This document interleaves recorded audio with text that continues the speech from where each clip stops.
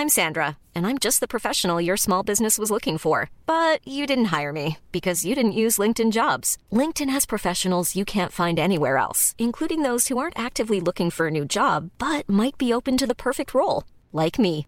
In a given month, over 70% of LinkedIn users don't visit other leading job sites. So if you're not looking on LinkedIn, you'll miss out on great candidates like Sandra. Start hiring professionals like a professional. Post your free job on linkedin.com/people today. Hey, it's Ryan Reynolds, and I'm here with Keith, co-star of my upcoming film, If, only in theaters May 17th. Do you want to tell people the big news?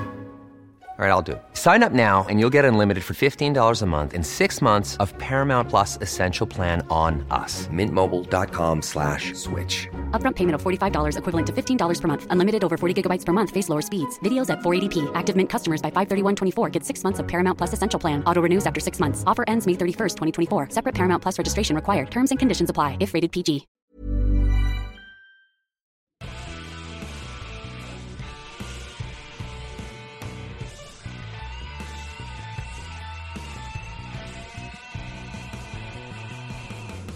There's two sides to every coin. Then there's a conversation you can join. But I'm an old dog and there's new tricks. And some of my opinions you just can't fix. 'Cause I'm an old man yelling at the sky. I'ma shake my fist at the clouds and cry. Get off my lawn, you snowflake, before I have a meltdown, breakdown, shakedown. 'Cause this is my hometown, so back down, sports clown. It's all just a game, and it's a last down, let down, cowtown. I said it's all just a game. I give the touchdown, the rundown, the lowdown. 'Cause it's over the game, gonna crack down and shut down. Sundown. I said it's all just a game.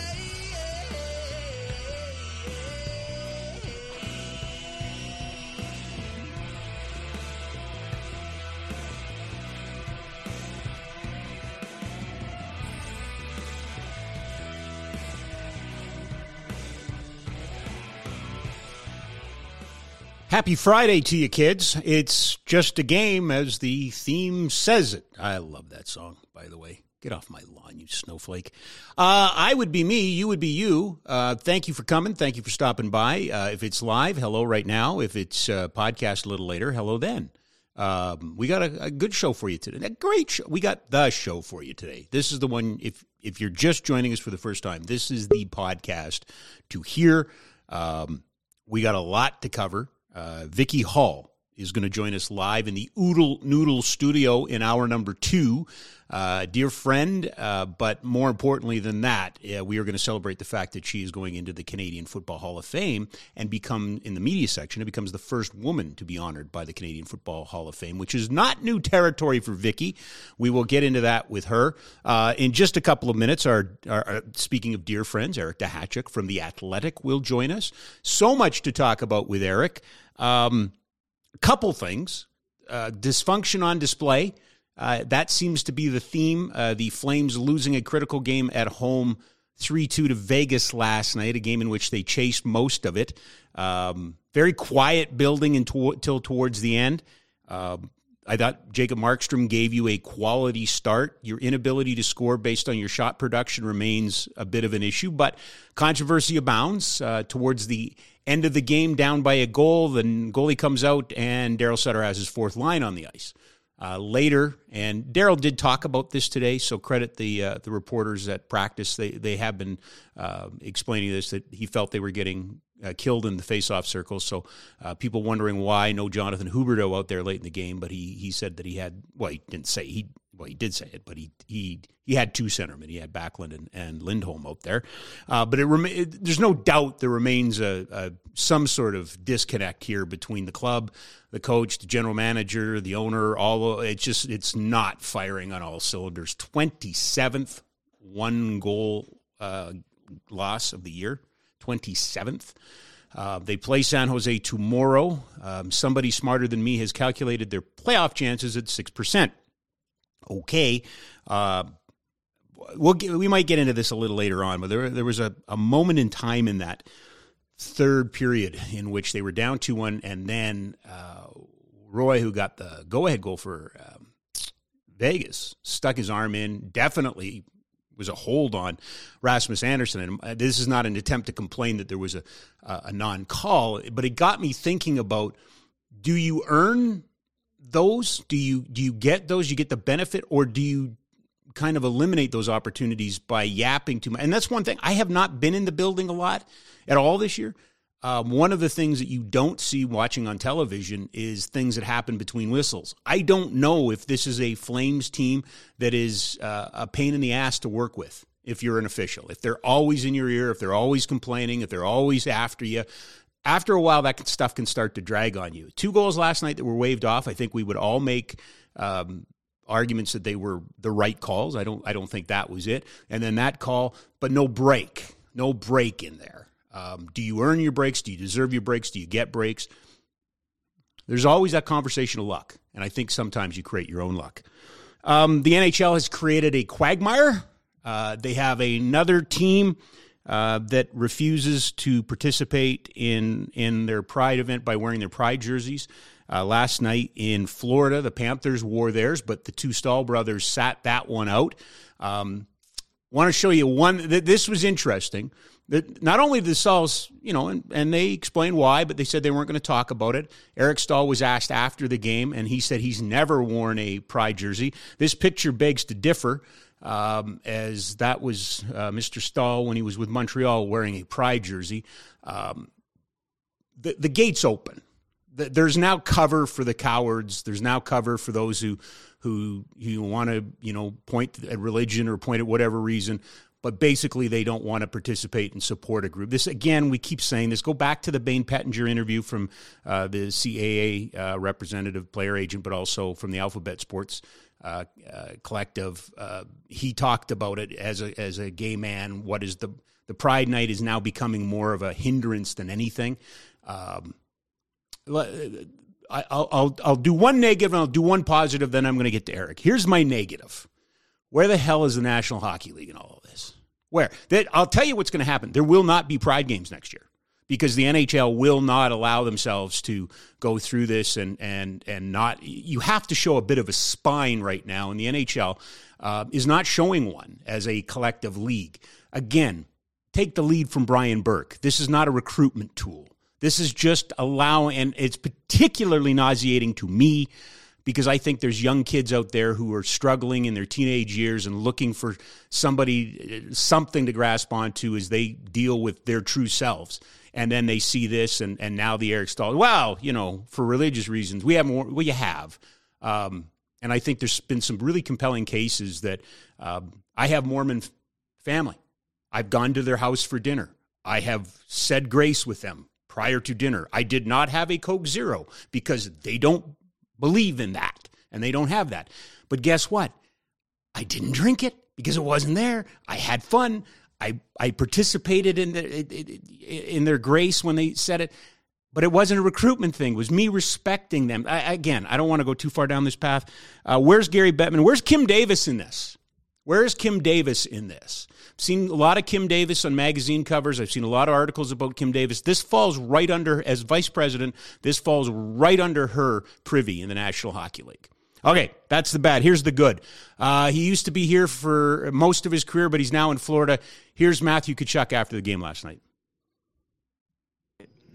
For me, really is just all about including everybody, and it's in my opinion, it's by far the greatest game in the world, and everybody's welcome in my locker room, and in our locker room as an organization, I think our organization's done an unbelievable job of showing that and embracing that, and starting from Vinny all the way down to the players. So continuing the tradition every year and showing each and every day that hockey is for every single person. We welcome everybody.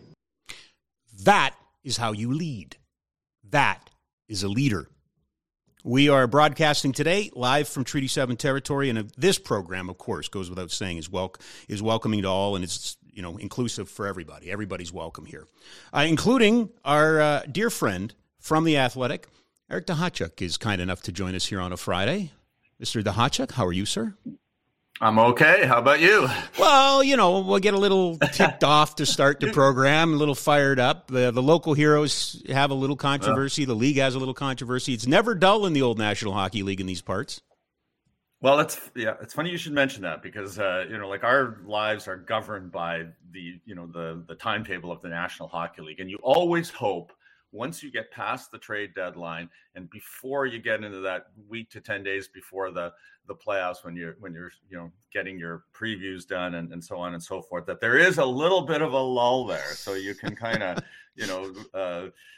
not have the foot on the gas pedal as much as you do the rest of the season. But as you say, it's never dull. And and I took in the Flames game on Tuesday night, and what a Jekyll and Hyde group, because that night they looked really good, and they beat a top goaltender. Like, to me, one of the most underrated goaltending seasons that we've seen this year is from John Gibson in Anaheim, because he's just been exceptional. I know he stole a game against the Flames earlier in the season, but that has happened time and time again. When Gibson brings his level up to what it can be, he's top 5 in the game for sure. So afterwards, I tried to engage Daryl Sutter a little bit about could this get the ball rolling, and you never had no one wanted to commit to that. No one wanted to commit to, at some point it has to start somewhere. Yeah. And it could have started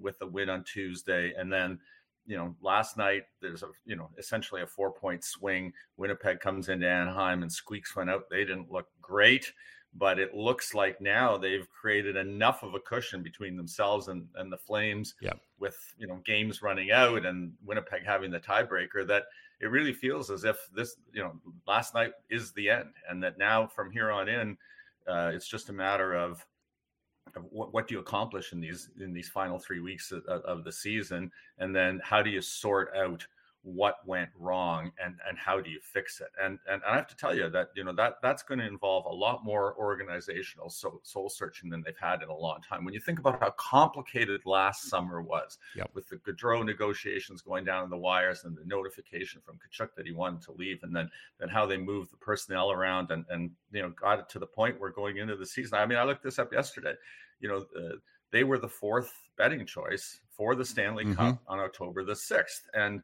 I don't bet, but I do like the odds, that the bookmakers set, because they strip out all the emotion. They only care where the money is coming in, and so to me that's real. That's not people who are follow a team and are hoping for the best for the team that they cover. That's a completely separate entity saying that in their minds, Calgary had the same odds going into the season to win the Stanley Cup as the Bay Lightning. So fast forward to today, and what happened? What happened? And what I saw when I last saw them firsthand is a team that's just a little out of sync everywhere.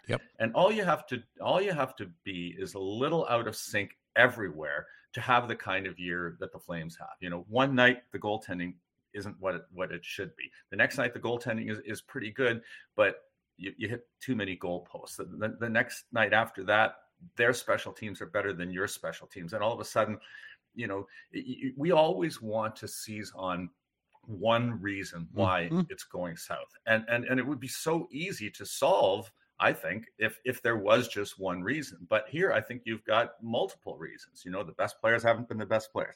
It's a cliche that is true. If you win championships when your McKinnons and Makars play at the level that they can play, when your Hedmans and Kucherovs play at the level you can play. And when those players are worn down or injured or whatever, all of a sudden, you come back to the pack and you're just another NHL team. So, the Flames haven't had that from their best players. Their goaltending hasn't been very good. The special teams have been okay. They've pretty much been a break-even factor. I think that, they need to be better in this organization in order to win, because the whole philosophy that Daryl Sutter has always embodied is, play hard 5-on-5 and then get that one extra goal that wins you the game on special teams. So it's going to be very interesting to see when all is said and done. There'll be, the usual exit interviews, and everyone will be, trying to offer explanations, but I think mostly everybody just needs to go home and reset and think about how they can be better next year. Because whereas 2 years ago, we saw the best of most of these players, this year we've seen, if not the worst, then nowhere near the best. And they just have to find a way of collectively and individually being better than they've been. So you say it's not one thing, it's a bunch of things. But, it's everything. But could it all boil down to, and I'm very respectful of the fact that I have not been in the room, and I am basing this off of comments that have been made by the likes of Elliot Friedman and Chris Johnston and other people who have pointed inside the locker room. Is there any chance that this is harmony, that this is a team with no chemistry, this is a team that just doesn't like playing for the coach, and the coach just doesn't like the players at this point? Yeah, I think that absolutely. Yeah, absolutely. I mean, I've known Daryl Sutter forever, and he stubbornly believes in a certain number of principles as they relate to how to run a hockey team, and they tend to be like, he's aware of analytics, he's been adaptive to some of the changes in the game, but fundamentally he believes in pushing. And I think it's a philosophy he inherited when he started working with Mike Keenan in Chicago. And Mike Keenan learned that from Scotty Bowman, and it has been a tactic that has worked successfully for all of those coaches and for Daryl. I mean, he's one of the highest, in terms of coaching wins in a career. He is top 10. But I do think that fundamentally, not only has the game changed, but the type of player coming into the National Hockey League has changed. And there was a time, so, I go back to Bob Johnson. So one of the very first coaches that I ever covered. And I remember having a conversation about him about motivation. And the way he framed it in the old days was there's two ways to coach. And remember, this is like 1983, 1984. He said there's coaching from the point of fear and there's coaching from the point of pride. And he cited Scotty Bowman as an example of a coach that coached from the point of fear. And he said it's fear of having your ice time reduced, fear of being in the press box, fear of being put in the minors. And in those days, Scotty was running a very deep Canadians team, and he could take anybody out of the lineup and replace them with somebody that was just as good and win every night. And then he said, and then there's the point of coaching from the point of pride, where you try to instill pride in a group. You instruct, you teach, you try to make everybody better. And you basically, make a pact with the player that, if you follow my direction, I'm going to make you a better player that will help us collectively win. You will play longer in the National Hockey League. You will make more money. This is the path to take. And then you look around the National Hockey League today, and you still see, a handful of coaches. The opposite to, Bruce Cassidy on the Vegas bench, I think falls into that old school category as well. And then you have coaches that adopt a different philosophy. So and both work. That's the thing. Both work. Each has had its level of success. And but I think that if you coach from the former point of view, from the point of fear or pushing, or just driving, that doesn't last as long as coaching from the point of pride. Eventually, every coach's voice, starts to fall on deaf ears. Even the best coaches realize that and understand that. So that's what it's felt like in Calgary. That last year, Daryl came in and everybody played, and responded to his voice. And it looks to me as if, the response that was there last year is not there this year. And partly it's because, there have been, changes in personnel. And so, someone like Johnny Gaudreau, who has had lots of successes with coaches that pushed hard, is out of the dressing room. And Jonathan Huberdeau comes in, and he looks to me like a guy that responds to the carrot, not the stick. And so, so either, the players have to be adaptive, because if they bring Daryl Sutter back next year, which I think is going to happen, then you have to come to terms with, this is who I'm working for. This is the environment that we work in, and let's find a way of making it work. Can that happen in this day and age? I think it happened previously, but we're in a different society now, right? Like players You know, the old adage, well, run through the wall. Now they want you to tell them what's in it for them when they run through the wall. They have an agent like a Walsh, an Alan Walsh, that will come out and defend them. Can there be that kind of change, you know, so that you don't have to? It seems to me that if Daryl goes, that would be the sixth coach in since 2013 or something like that. Sure. Yeah, and the answer is I don't know. Okay. Because what a lot of times what happens is that if you brought in a coach that had a similar philosophy but was just a different coach, there is a honeymoon period with every team, and so that philosophy might work if it's a different coach, but if it's the same coach, it's very challenging. It's very challenging. You know, when I think about coaching this year, that I thought that the one curious part of it was if you look at Vegas, Dallas, and Boston, essentially they traded their coaches, right? Yep. That was always something that we used to joke about in the old days and even write about occasionally when we wanted to get out on a weird soap opera, that there should be an ability to trade coaches back and forth between teams, because often it's like they're all, anybody that coaches the National Hockey League level is a good coach, because to get to the National Hockey League level, you have had to show your coaching chops at a lower level. So if the starting point is everybody that's in the NHL can coach, why is it that some are more effective than others? And why is it that, eventually even the best coaches, like, I think about Barry Trotz, they just need to go someplace else. And so the solution should be, I'll trade my guy for yours. And that's what happened, right? So,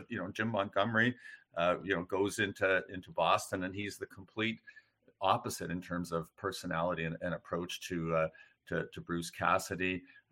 Vegas felt that they needed a firmer hand on the tiller to try and get things back on track, and that's what Bruce Cassidy provides. And then Peter DeBoer goes into Dallas and seems to have found a niche again. So every one of these coaches is good, has had success, and these teams managed to, in an indirect way, without directly trading for each other, switch positions, and then the clock starts fresh again. So it's 12:01 for all those teams. Everybody's at the beginning, and away they go. So it's an interesting idea that it'll never happen, I don't think. But you do, and you kind of see it indirectly, right? How coaches, everyone says, how come the coaches are always recycled? Well, again, it's good coaches getting another opportunity to start the clock on their tenure. And then, sometimes, you get to 11:59 and it's about to strike midnight, and you're pretty much at the situation in the situation that Calgary's in right now, where it's out of sync. It isn't clicking. It's just a little bit off. You have to adjust, and maybe you don't have to adjust too much. I mean, that to me is going to be, if you think about one overriding organizational question going into the off season, it has to relate to the players who are in the final years of their contracts. So if you run down the roster, you've got Elias Lindholm, 1 year left on a very good contract. You've got Tyler Toffoli, 1 year left on a very good contract. You've got Chris Tanev in that situation. You've got Noah Hannafin in that situation. I mean, you've got Michael Backlund in that situation. So if you think about like core pieces and pieces, players that set the direction on the ice and in the dressing room a little bit too, every one of those players is going to have to make a decision about where they want to play next. And within the organization, they have to decide, what do we do with them? Do we try to extend them all? If we try to extend them all, do we have enough money to extend them all? If we have enough money to extend them all, do they want to stay? And if they don't want to stay, then do you do the proactive thing where you start to, explore trade options in the summer?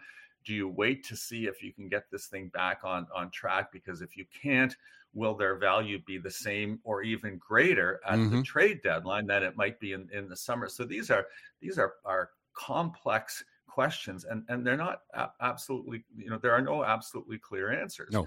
as to how to handle that. I mean, there's a part of me, the fantasy general manager, or the one that, that takes control of all these 32 teams in my column, that thinks that I want to bring the group mostly back just to see, just because I want to give them another opportunity to prove that maybe this is just the usual first year blues that you see from players. Like, not everybody does what Matthew Tkachuk has done, which is go into Florida and then just completely fit in. More often than not, you have players, especially players who are rewarded with new contracts, come in and really struggle to meet the expectations of that. I remember Daniel Briere addressed this once as a player 30 years ago when he, or 20 years, I can't remember, but it was that he made the point that he was not the same when he went to Philadelphia in the first year of a free agent contract, because he felt that on every shift he had to earn that new contract. And it was only when he relaxed and just sort of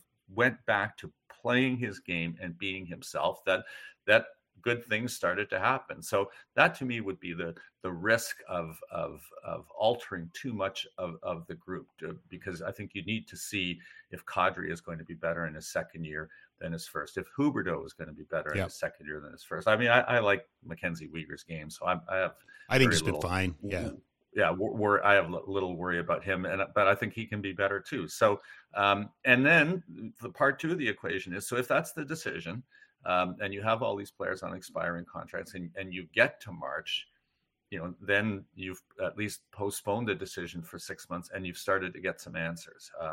There's nothing to prevent you from at least exploring the option of signing these guys to extensions in the summer, finding out if any are genuinely interested in returning, finding out what that price point is. Because that's challenging too, in a year where Huberdeau's money jumps and Weegar's money jumps. You pretty much spent Milan Lucic's contract on Huberdeau's extension. So it's a puzzle. Building a team in the salary cap era is a puzzle, and you have to treat every one of these pieces as a separate piece of a 25 to 27 piece puzzle that has a lot of blue sky in it. So it's hard to fit those blue sky pieces in any puzzle that you're doing.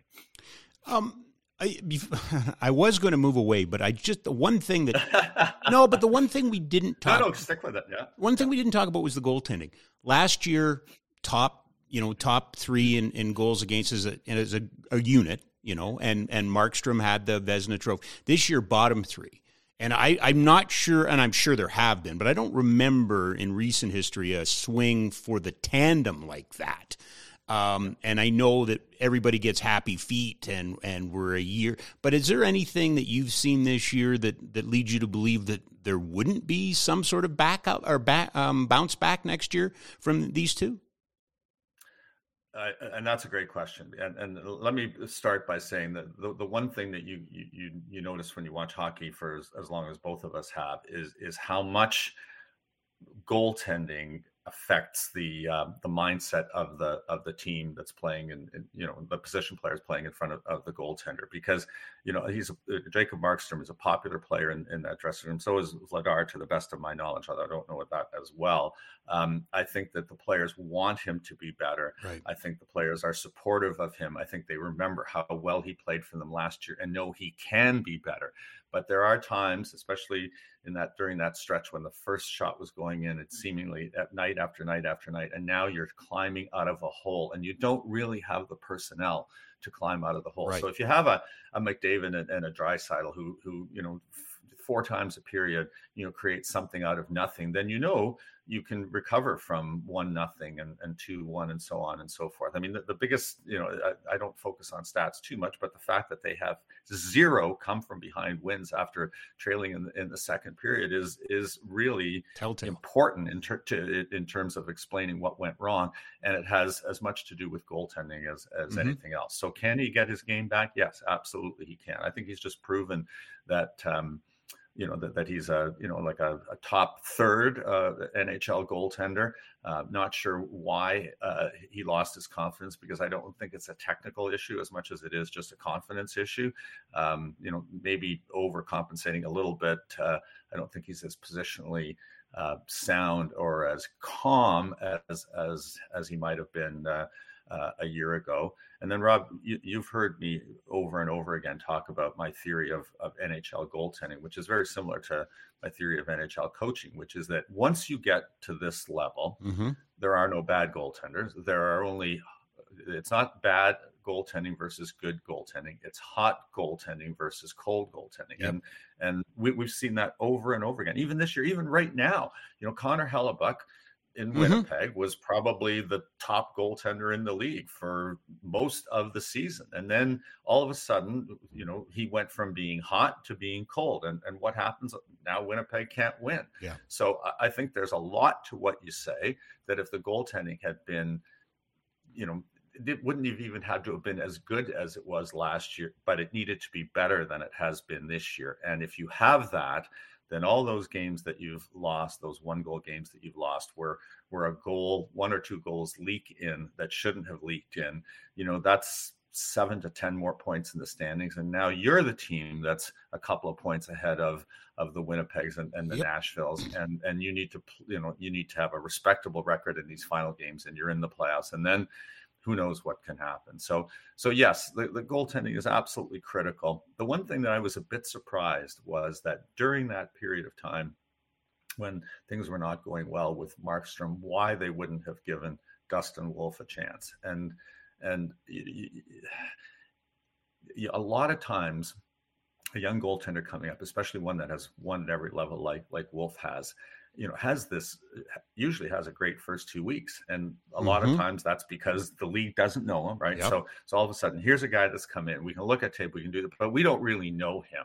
And it's not as if he would necessarily have had to be here the entire year. But if you needed a jolt, and believe me, there have been times this year when this team looked as if it needed a jolt, wouldn't a week to 10 days of Dustin Wolf have provided that jolt? I think, at some point, seeing Walker Durr and Pelche in the lineup provided that jolt, that young energy, that freshness, that hunger, that young players. That's why that's why you have a churn at the bottom of your roster every year to bring in players like that just lift the energy of the group. And I do think that at one point, with the goaltending being struggling as much as it did, that is something that I might have looked at and then just seen what happened. Because if he had provided that jolt and that level of energy, then again, maybe we're having a different conversation. I don't disagree with you at all. Let's cleanse the palate a little bit. We'll come back to the NHL in a second. But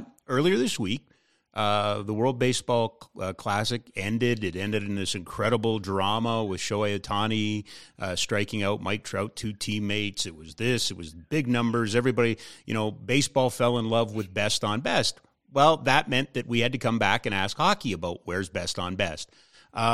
There's no doubt hockey needs best on best, but I think, is there still a debate on where and when it should be, or why haven't we seen this?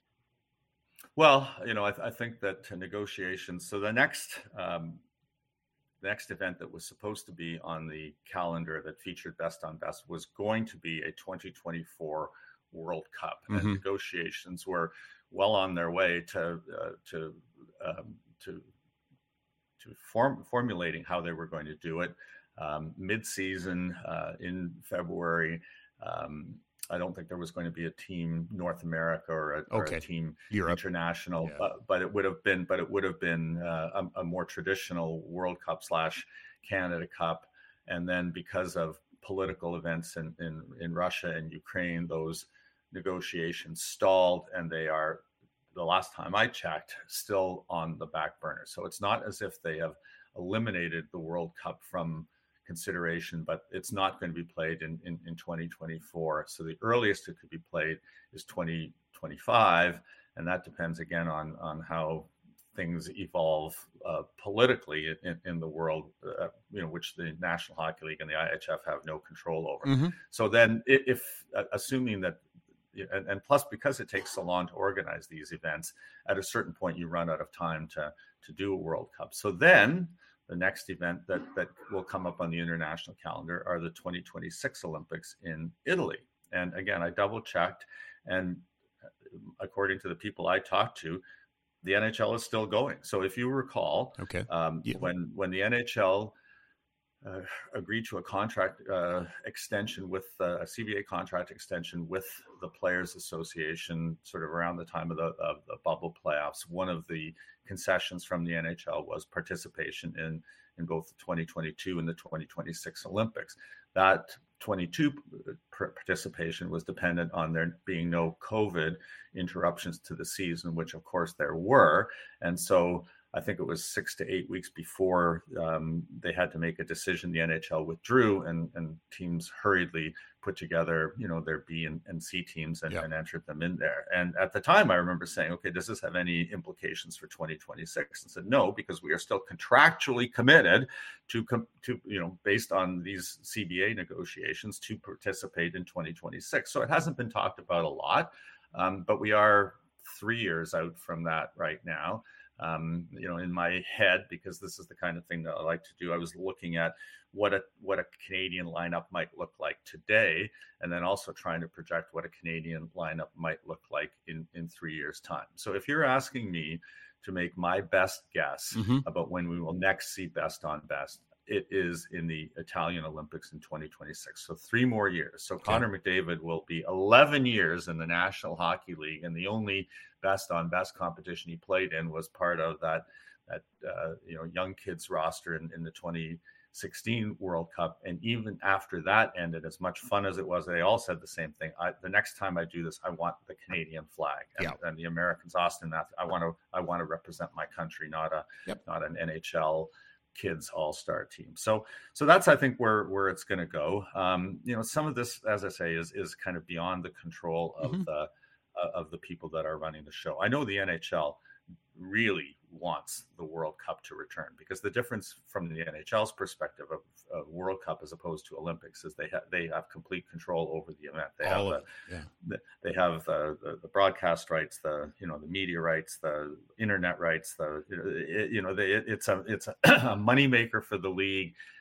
They can determine who plays and what the format is and what cities get the game. When they're at the Olympics, they are guests of the International Olympic Committee. They can't use their media. They've been trying for a long time to negotiate some compromises there. It's still good for the brand hockey, but it doesn't do much for the brand of the NHL. But what it does do is it allows the players who want to play for their country, who grew up as kids thinking, I want to represent my country in the Olympics, the opportunity to do it. And then, of course, if you turn it over to hockey fans, if you care about the sport of hockey, you want to see those events, right? I was in Sochi. I covered Olympics from Lake Placid in 1980 to the games in Sochi, and I would say that watching and reporting on Canada winning the gold medal in Salt Lake City, and then 8 years later winning the gold medal in Vancouver professionally, those were two of the highlights of my career. To be able to write those stories for the national newspaper, to witness those games, it was phenomenal, and from the readership and the response from fans and even people who are only mildly interested in hockey, how much that mattered. And, right. Not every tournament is a work of art. The one in Sochi was clinical and methodical, the Canadian win, but boy, some of the Jerome McGinley, Sidney Crosby, golden goal, Ryan Miller. Those are moments that are etched in time, right? Yeah. So we need that again, and I think we will get it again, but I don't think it's around the corner. What about the Russia question? I have no problem saying I could care less if Russia played. They weren't in the last World Juniors. So, to me, I think it's one of the very few mechanisms in the world that can get to that guy. I think by not having Russia there, that would embarrass Putin. Yet there's no shortage of NHL people and broadcasters that say, oh, no, you can't do it without Russia. Eric, can you have best on best without Russia? Well, I think that we saw this week that the International Ice Hockey Federation is going forward with the World Championships this year without Russia and Belarus. And in 3 years from now at the Olympics, it won't be the NHL's decision. It will be the IOC's and the IIHF's decision. And if things haven't changed, then yes, you can go forward without Russia. And I'm almost certain that they will go forward without Russia. It's a different question when it comes to the World Cup because, again, that's an NHL production. And if you watch the NHL, I mean, Alex Ovechkin achieved a milestone this week. He scored 40 goals again for the 13th time, and that's more than even Wayne Gretzky did.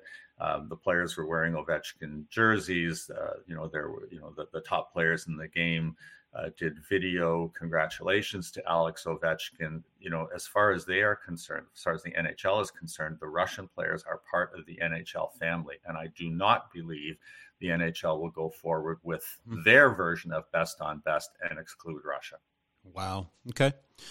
One other, I do want to go back to Ovechkin and the 40 goals, but before I get there, you and I are of an age and a vintage that we lived through the old Don Cherry, Bruce Dobigan fighting. Does it belong in hockey? And it almost seems like that whole thing has died out over time. Yet now it's back in the news. Quebec Major Junior Hockey League is going to ban fighting next year.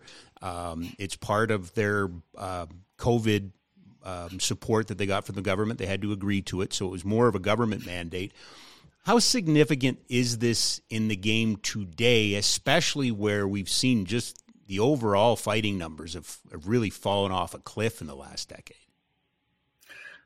How significant? Well, it is significant. I probably don't want to overstate it to say it's a watershed moment, because I don't think it's necessarily that. I think the way you framed the question suggests to me that you know the answer, that the NHL has made a conscious decision to try and have fighting naturally evolve out of the game, rather than take that dramatic step of just saying, if you fight, there's an automatic game misconduct and you're thrown out of the game. They haven't been willing to take that final step. So what they've done is they've introduced measures and rule changes to organically eliminate fighting, and we don't see a lot of staged fighting. I thought it was instructive that at the general managers meetings, one of the topics they discussed, they didn't move forward on it, was why do players after clean legal hits have to fight? Somebody defenseman X steps up on player Y, makes a completely legal check. It's a body contact sport. There should be nothing wrong with it. But the ethic now is that we need to respond to that. And so someone does, and all of a sudden a poor hapless player who has made a legal play now is challenged to a fight and has to respond. So that's patently wrong, has been wrong for a long time. The general managers know it's wrong. They need to do something about it. They weren't able to come to any kind of consensus about how to address that. I think, again, that would be the sort of situation. I mean, in a situation like that, you can, the instigator penalty gives you a 2-5 and a 10. To me, it's a very easy tweak. You instigate, it's a 2-5 and a game, right? I mean, it's simple as that. So, so I think that I think that we are inching towards a moment in time when that does happen. That the ban that we've seen in Quebec, Manitoba Junior Hockey League, is planning to bite. I think that is going to happen, and then I think that's a great litmus test for the National Hockey League. To see if, because the one thing that everyone says is if you ban fighting, then it will allow more of the stick work and no one can respond. I'd like to test that premise to see if that actually happens, because the game, it might have happened if you tried to ban fighting 20 years ago, but I'm not sure that it would happen if you banned fighting today. So let's see how things go in the queue. Let's see where things stand. And I guess I'll say one final thing, because I don't think that anything will change at the National Hockey League level as long as Gary Bettman is the commissioner. So I do think that this is one of those issues that will be status quo in the NHL. They won't take this final step the way some of the junior leagues are doing. But I do believe that at some point between now and 2030, because Bettman promised me he wouldn't be running the team or the league by 2020-30, that when new leadership comes in, then you will be able to, to make these changes. And that's, if we were having this discussion in 2033, I don't think we'd be having it. I think that, if two players fight in a game, which would happen probably occasionally, they would just simply go to the dressing room and they would get game misconduct and they'd be out of the game. Yep. So that's where it's going, but it's not going there anytime soon at the NHL level. Well, two observations. One observation is interesting to hear the argument about, well, if you take it out, will this happen? It reminds me so much of when visors became, remember, we're going to mandate visors. Whoa, you can't do that. If you mandate visors, then sticks are going to come up. And there's always that reactionary. Sure. But I think the other part in this, Eric, is as a guy who was in his youth pro-fighting, we had to have it. It's the history. It's in the fabric. And, I remember our friend Bruce Dobigan would be the guy that would stand out there and be the lone voice in some cases in the wilderness and say, but that was always a passionate debate. I don't feel any passion this time. It's more like, well, it's going to happen. We'll see what happens. I just don't get the passion that used to elicit in the sport. Yeah, well, I think your observation is 100% correct. And I think it has to do with the fact that it is slowly leaving the sport. And, to me, the most important crackdown, if that's the right word, that happened was when the NHL said, okay, staged fights are stupid. It's one thing in a body contact sport to have a spontaneous reaction, two players going at it. It didn't make it right, but at least, but it was human nature that sometimes happens, and that will continue to happen. Even with a fighting ban. I mean, fighting is banned in the NFL.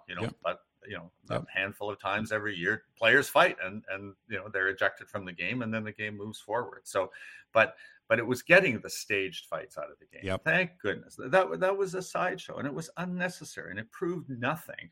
And the fact that the league was as concerned about that as it was, I think, and took steps to eliminate it, I thought was an important moment, because as I said, I don't think they're ever going to get to that final point where a fight gets you tossed out of the game. But the fact that they were essentially able to eliminate staged fights or dramatically reduce them was an important step forward. And going back to another point that you made there about fighting always being part of the fabric of the game.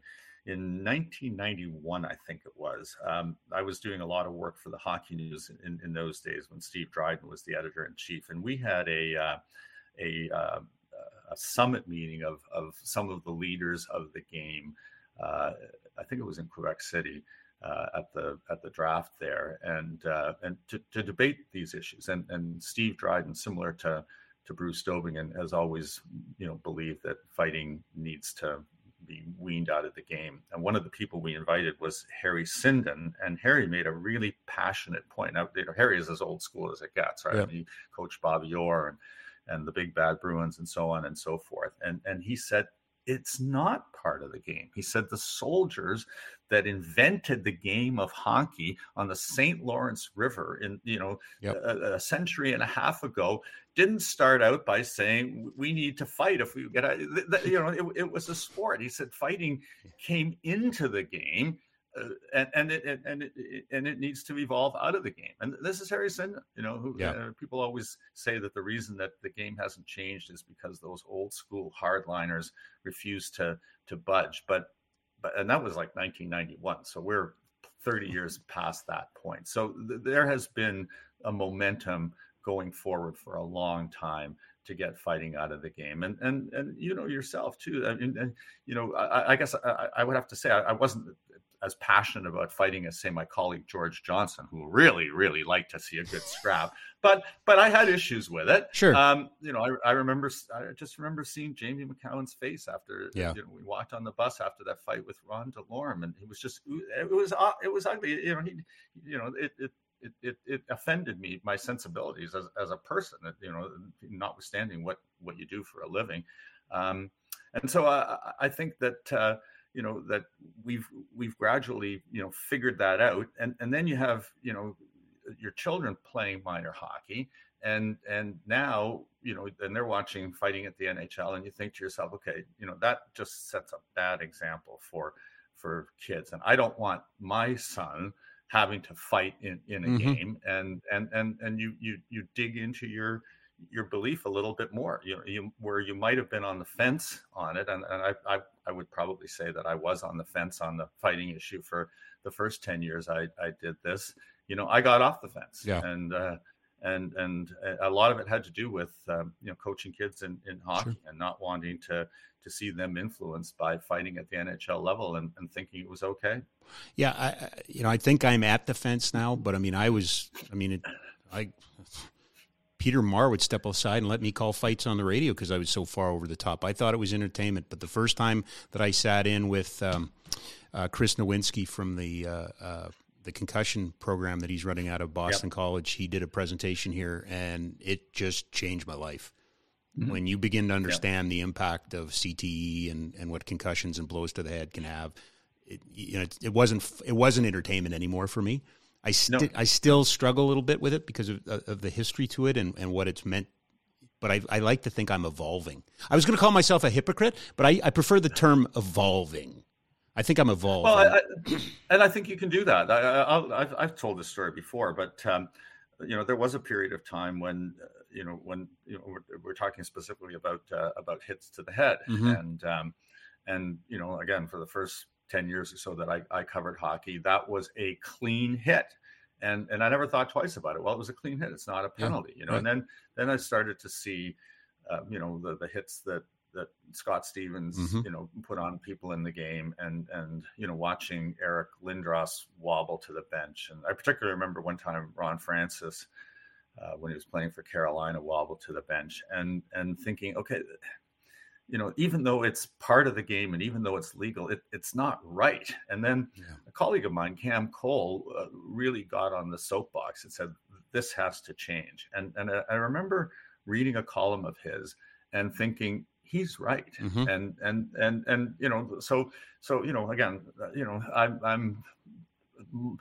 I'm trying to see both sides, and then realize that there is no defending, predatory hits to the head. And from that moment on, that's the position I adopted. And I do think that's an evolution. Yeah. I mean, you can always be stuck in your ways and never evolve and never change. That's not really healthy. And that's just a person thing, not as much as anything else. But it was, I specifically remember reading a very compelling argument from Cam Cole in the National Post about predatory hits to the head, thinking he's right. And it changed the direction of my thinking. And I think, sometimes, people in our industry can do some good simply by talking about it, by writing about it, by just saying, what's true. That's not right. And that has to change. I'm just going to point out another example of the impact of good journalism, right? That's good journalism. And that's why I still get, the pride, whatever, we get all these people going, oh, it's you guys in the media doing it. No. Good journalism makes you think. Good journalism makes you consider your point. And I just wanted to point that out. So let's end on a light note, shall we?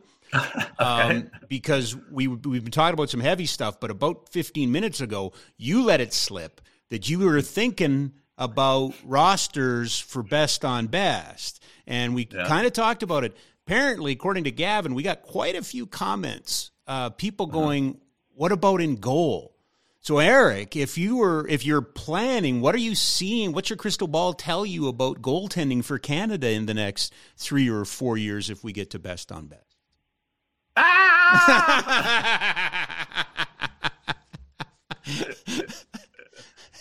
Does that count as a response? Yes, that counts as a response. It absolutely does. Did I actually answer the question? Yes, you did. I think we're all there. Sound? Yeah, I think we're all there. Well, and I think the step back and rational answer is it depends. Yeah. Because it would be one thing if you were starting a tournament in 2 weeks' time and you had to pick somebody.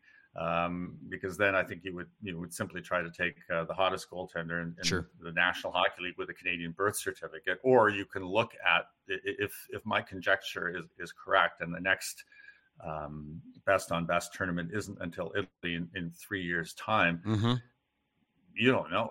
You don't know. I mean, so put it this way, when we were doing the lists for 2022, when it looked as if the NHL was going to the Olympics, that was the single biggest question mark. Right.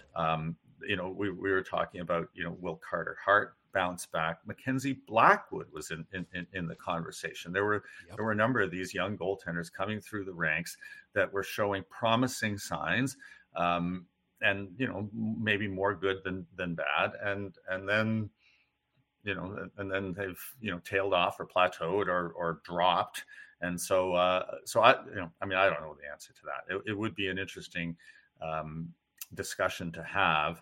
I saw that this week the Hockey Canada announced that Doug Armstrong would be running the World Championship team. Steve Yzerman would be his primary advisor. That was interesting to me, because Steve, of course, ran Team Canada during those two Olympics, won the golds, and then stepped back. So the fact that he is now again taking a leadership position with Hockey Canada, does that mean then that he is part of the mix in 2026 in terms of putting the roster together? I would say yes.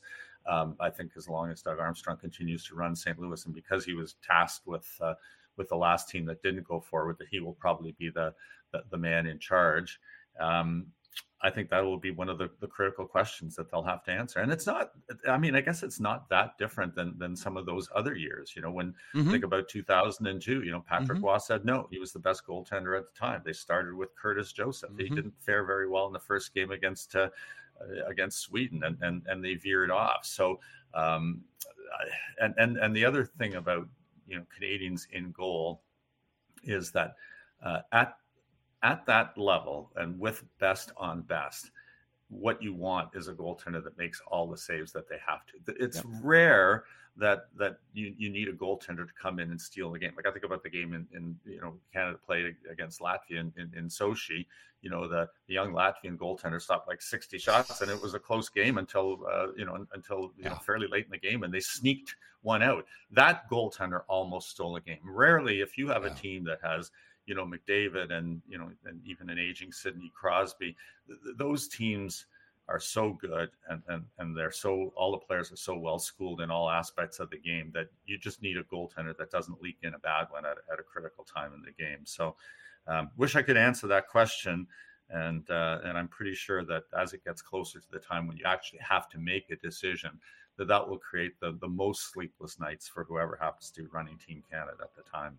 I'll say this: that would be a good question to ask an American fan right now. They'd feel really good about themselves. Demko, Ottinger, Hellebuck, maybe Dustin Wolf in 3 years, right? Russia too. Russia. Well, they're not coming though. If Russia's in the if in 3 years' time, hopefully things have calmed down in the world and Russia is there, they'll have their toughest decision is who to leave off, or who starts. Right. Finland has great choices. Sweden has great choices. It really is an interesting discussion to see who the next great young Canadian goaltender is, and will they be ready in 3 years' time to be the starter in Italy? Good question, and I don't profess to know the answer to that one right now. Well, I agree. I think that is the most appropriate answer. Eric, as always, appreciate this. I believe you're going to be back in this neck of the woods in a couple weeks when we do our next visit. Are you? I will try. I will try to get into the studio to sit there, and looking forward to it. And please pass on my heartfelt congratulations to Vicki Hall. She is here right now. All right. Well, Vicki, congratulations. Well deserved. You've had a fabulous, fantastic career. I can't believe I knew you when you were just a young whippersnapper coming through the ranks. Now you're a Hall of Famer. Well done. I love it. Thanks, Eric. Okay. There you go. Our pal Eric Duhatschek from The Athletic. The aforementioned young whippersnapper is going to join us here in a moment. We do want to let you know that we are in the Oodle Noodle studio. We bring the heat. Try the butter chicken mac and cheese, the Kung Pao noodles, Bangkok Pad Thai classic, vegetarian gluten options as well. Pick up and delivery at 2 locations, 1244 17th Avenue Southwest, 105 Main Street North in Airdrie. I do want to do this quickly, and it's just about to go out, or will go out here momentarily. Today's reading assignment, kids, and I feel terrible because we were just talking about traditional journalism. It's actually a tweet, if you can believe it. It's about, it's from Nathan Baugh, and it's about F1 Drive to Survive, but it's the first time I've seen, that's a whole tweet. You can now, if you pay the $450, you can do 4,000 words. But if you read that whole thing about Drive to Survive, it is so well done on the success. And that is, Drive to Survive success is the new cocaine for sports marketers. They all want to find their drive. Golf's doing one. Everybody, we got to do it. The problem, and he points it out in there, the problem is everybody tries to do it, but our way, the way we've always done it. We'll do it we're going to put our spin onto it. You have to look at the impact that show has had on a sport. And it had that impact because somebody said, "To hell with it, the old ways aren't working. It's like George Costanza. It's the opposite of that. I'm not going to have a tuna melt." That's how F1 Drive to Survive works. So that's today's reading assignment. We go from one literary legend to another. Very, very excited that Vicki Hall can join us, the newest member of the Canadian Football Hall of Fame in the media section, but also the first female. And that's significant to me. I'll ask if it's significant to her, but she was also, I believe, the first woman former president of Football Reporters of Canada, if I have that correct, and the first female on the selection committee for the Canadian Football Hall of Fame. That is correct. Vicki Hall joins us now. Congratulations. You can hear me? Yes. Yeah, I can hear you. Okay. Thank you. Okay. And Eric just said he was waxing poetic about you and remembers when you were a young whippersnapper. And I think we're all so proud of you. Like, we're all trying to find the right words. It was coming. We knew it was coming, but it just came out. And how do you find out that, by the way? How do you find out you're going into the hall? Well, it was a little bit complicated because, and thank you for all of that, but Donna Spencer from the Canadian Press actually nominated me. Okay. And Donna, if you know her, she can be quite a formal person. So she called me and formally let me know that I was that I had been nominated. The other thing is I'm on the Canadian Football Hall of Fame selection committee, and suddenly I got kicked off the media selection committee. So that was a little bit of a hint. I was good. It was a hint. You didn't take it the wrong way? I just wasn't invited to the meetings all of a sudden, which I thought was a little odd. But I didn't find out actually until Daryl Davis from the Regina Leader-Post let me know. So when do you think about that? Like, you're putting people in that category. Are you thinking about it? Like, is my turn coming? Do you allow that to creep into your head? No, not really, because I think that we all want to think of ourselves as young, right? That young whippersnapper. Yes. And so to me, I still feel like quite young. And Yeah. so to me, I didn't even really think about it like that. And then, so when I got the call, I was just really... Hiring for your small business? If you're not looking for professionals on LinkedIn, you're looking in the wrong place. That's like looking for your car keys in a fish tank. LinkedIn helps you hire professionals you can't find anywhere else, even those who aren't actively searching for a new job but might be open to the perfect role. In a given month, over 70% of LinkedIn users don't even visit other leading job sites. So start looking in the right place. With LinkedIn, you can hire professionals like a professional. Post your free job on linkedin.com/people today. Hey, it's Ryan Reynolds, and I'm here with Keith, co-star of my upcoming film, If, only in theaters May 17th. Do you want to tell people the big news? All right, I'll do it. Sign up now and you'll get unlimited for $15 a month and 6 months of Paramount Plus Essential Plan on us. MintMobile.com/switch. Upfront payment of $45 equivalent to $15 per month. Unlimited over 40 gigabytes per month. Face lower speeds. Videos at 480p. Active Mint customers by 531.24 get 6 months of Paramount Plus Essential Plan. Auto renews after 6 months. Offer ends May 31st, 2024. Separate Paramount Plus registration required. Terms and conditions apply if rated PG. Hey there, it's Michelle Norris. I'm host of a podcast called Your Mama's Kitchen. When I travel, I'm usually looking for a way to find a taste of home when I'm not at home. And one of the things I love to do when I am at home is entertain. And Airbnb allows me to do that. When I was in California recently, I rented a house that had a great kitchen. And when we were sitting around the table, we were all thinking, we're in someone else's house. Someone could be in all of our homes as well. If you have a home, but you're not always at home, you have an Airbnb. Your home might be worth more than you think. Find out how much at airbnb.com/host. Shocked, and I still don't know if I really think it's real. So, it's real. I mean, we all know about it. There's no take backs. Like, they can't come and go, oh. You know, she was on a podcast in Calgary and said, it's too young, so we're going to wait 20 years and give it to her later. That's not how this works. Why journalism? How did it find you, or how did you find it? Oh, I think I was the kid, you'll be shocked by this, but I was the kid who talked too much at school, and I actually found school kind of hard in some ways. Okay. I had a hard time paying attention, and I always wanted to be on the move, and I knew a 9 to 5 office job would be difficult for me, and so I kind of bambled my way through the first few years of university, lost, and I applied to get into the journalism school at the University of Regina. I got in off the waiting list, and when the letter came, I dropped down on my knees and cried, and because I finally felt. And when I got into journalism and I started at the Edmonton Journal, I was like, this is the first place that's going to pay me to talk on the phone. They're not going to get upset if my desk is messy or if I'm kind of all over the place. So, yeah, it was, and I love telling stories. So, to me, that's what it's all about. Why are you not doing this then? Like, everything you just described was 2 years less education and much messier desks. You could have got into radio. That was the plan, actually. Was it? I was supposed to get into radio. I had somebody tell me I had auditioned for a play very early on, and I didn't make it. And he said to me, "You have a voice like Barbara Frum. You should try. Sure. You should try radio." And so that was the plan. But back then at the University of Regina, they told you where to go. And so, they told you where to go in many ways. But we had an instructor who would write "Who the F cares" on our assignments quite often. It was the old days. But anyways, I digress. But they told me I was going to the Edmonton Journal, and that was a prestigious internship, and my life was changed. And I didn't get to sit next to you because of that, because my career was changed. So, was it journalism? Was it news, or was it sports? Where did the sports part of it come in? Well, I always loved sports, and actually I used to try and hide that a little bit because I wasn't a good athlete. That's not my thing at all.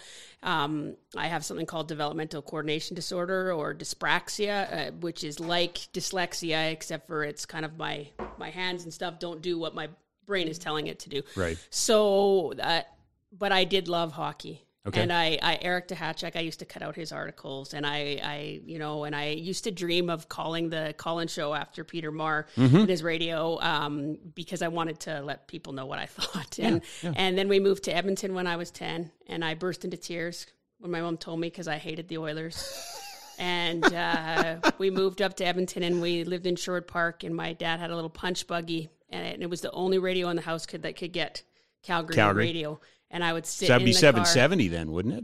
Back then? Yeah, why do I want to say it was... Was it 66? Yeah, it was 66. Okay, okay. Yeah. And I would sit in there, and I would sit in the car late at night in my red parka, and I would listen to the game, and it would go... Oh, yeah. Because it was so hard to hear it. But so I was diehard. But then when I got to grade 7, I was like, oh, girls don't really like that kind of thing. So I tried to hide it for a long time, and then I got into journalism, and I did news, and then they asked me if I wanted to cover sports, and I was like, yeah, that's the thing. Wow. How this one is kind of a personal one for me, but how important was your news? As brief as it was, how important was it to cover news? Wasn't brief. Like it was 10 years. Yeah, that's not brief. Sorry, mine was brief. Yours was not brief. Mine wasn't brief. I feel I've got a bit of a big head, so this is slipping. What was I going to say? And I digress. Well, it just, to me, I've always believed that good sports reporters have a strong foundation in news, right? Yes. And in the way that news is covered. Yeah, absolutely. And I think that gave me an advantage because I was always looking at the story. And to me, like, I think sports journalism is important to know what the sport you're covering is, but I also think it's important to know how to write a story and to talk to people and to look at things from the bigger point of view. Like Hall Kelly from the Globe and Mail, it's not just what sports or even the fighting discussion you just had. It's about how it fits into society. Right. And so the other thing is I teach journalism now at SAIT, and and a lot of it I talk about. I use sports analogies all the time, but it's like if you're playing hockey, you need to be able to shoot the puck, you need to be able to stick handle, you need to be able to body check, all these passing, shooting. And when you go to practice, you go to Flames practice, they practice those things every day. So in terms of like writing a lead, conducting an interview properly, asking the right questions, choosing the right quotes, all those things are fundamentals. And for me, I think sometimes in sports, people jump just to I know this and I know that, and they don't get those fundamentals and they don't want to practice them. To me, it was always the kind of the little things following up. And, explaining why it matters. It's not, again, to your point, I saw that. Yeah, but why does it matter? And I've always felt that that's been one thing on the TV side and on the radio side that in print, I don't, maybe it's not as valued as much, but that's why print was so important for so long, because the context came there. That's where the true information came from. That's where the true story was written. We drew upon the written word so much for this sport, for all sports, to be perfectly honest. Yeah, and I think that one of the things I'm teaching in journalism at SAIT is the John Sawatsky method of interviewing, which is asking open questions, lean questions, making sure they're neutral, that you're not putting your own opinion into them. And I think in sports reporting, so that actually ESPN hired this individual to teach them how to interview. And what I find sometimes in sports is the questions are more someone trying to show their knowledge or trying to say, hey, Daryl, do you think that this happened or that happened, instead of, Daryl, what do you think about this? Right.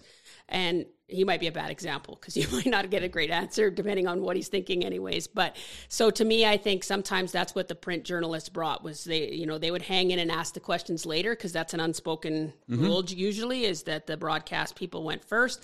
But then we would ask those other questions.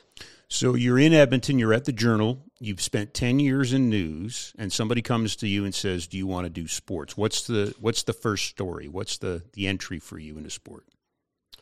Well, I lived in Saskatchewan for a time, so I did know a little bit about football, but if I'm very honest, I didn't know a ton. And I'd been working at City Hall. And my first training camp I covered was Don Matthews just before he got fired. Did he get fired?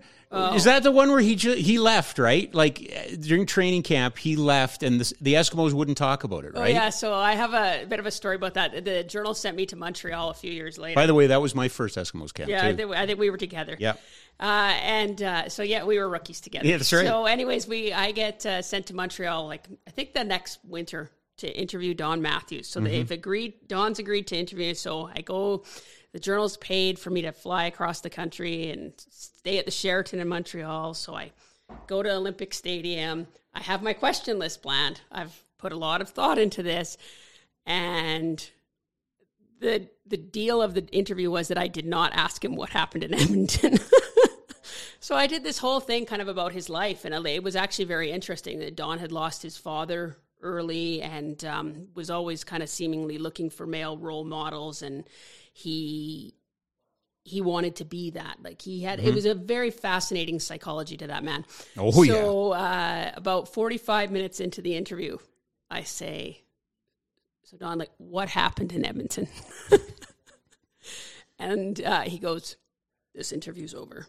And Louis-Philippe Duray, the PR guy, he's like, Vicki, I told you not to do that. Don is going to kill me. And I literally got marched out of Olympic Stadium. But so that was my first training camp, was that one.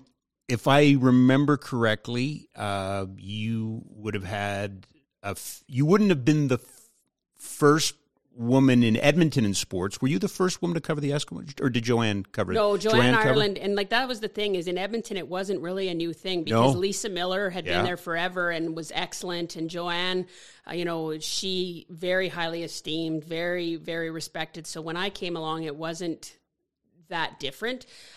Sometimes like I had some challenges in that training camp, and I had some challenges covering that team that year, but I think I never know how to separate what was the fact that I was a rookie and I was new, and the gender thing also obviously came into it, but I think a lot of it was just that I was new. And I also believe that no matter what, if you talk about politics, the press gallery, their culture mimics politicians. And I think in sports, a lot of the things that you see in athletes and in teams, it's the same thing in sports reporting. Like if you're a rookie, you need to earn your respect, and you need to respect the people around you and things like that.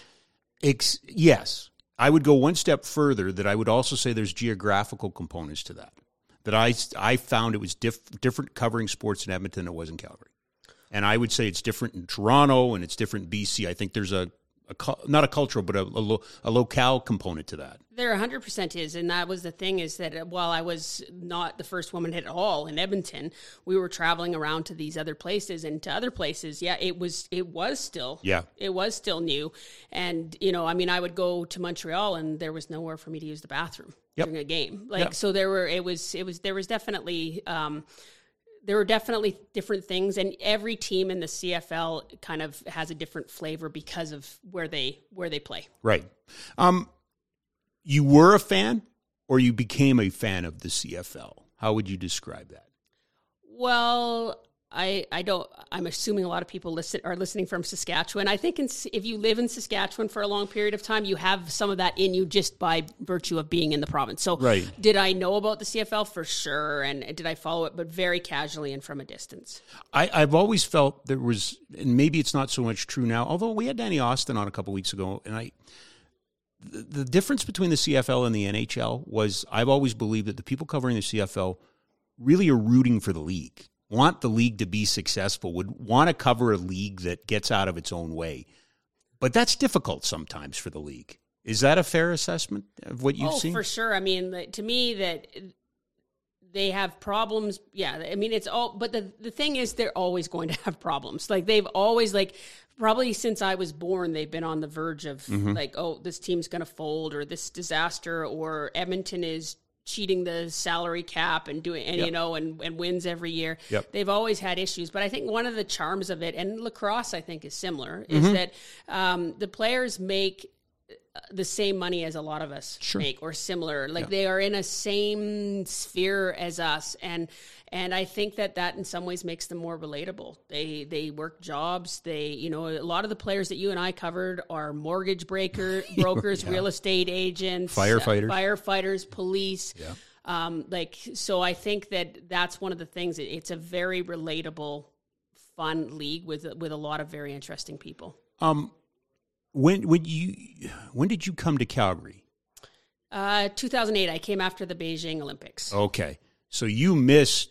No, you wouldn't have. You covered him from afar, but you missed Michael Federick, Fred Fateri, and that whole gong show. I was I covered it because I was covering the league as my beat, but at the same time, I wasn't. That was Michael Petrie. He did an outstanding job there on that. So deserved a medal. He did deserve a medal for that. But yeah, it was that was definitely a circus, and it's been interesting in recent years to speak with Wally just about some of those times. If you could ever get Wally on the show, I would really recommend it, because if you can give him some truth serum, man, he's got lots of stories. I love him. I think he's such a dignified representative of the crap that went on around never stuck to Wally, because Wally carried himself and was, just a true gentleman and a really good representative of the sport, and did not deserve to go through any of that. No, Wally, I used to love to go to Wally's coaches' news conferences, partially because people used to joke with me. Peter Lombardius and I actually have this in common, in the fact that we always make sports life comparisons and things. Yeah. So Wally, if you'd go to his coaches' news conferences, I wanted to hear what he had to say about football, but I also wanted to hear what he wanted to say about life. Yeah. I use it to this day. Football is not a democracy. No, it's not. It's not, and it's... It works in so many situations, right? Yeah. Sometimes somebody's got to make a decision. Yeah, absolutely. I mean, even Wally, when he talks about The Rock, by the way, Wally does talk a lot about The Rock these days. He does. When I see Wally, it's so funny because Wally cut him, right? 100%. And it's this thing. But you know what? They're in contact.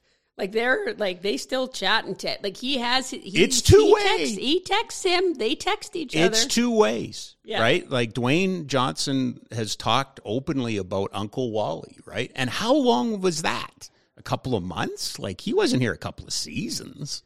No, not even. Like he didn't make it out of training right, camp, right? Like he was staying at Motel Village, and like he was just some guy.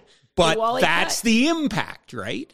That is the impact. Yeah, I think we all have people like that. I know my son does at hockey, where like you don't have to spend a ton of time, but it's about if I was messaging with John Garrett today.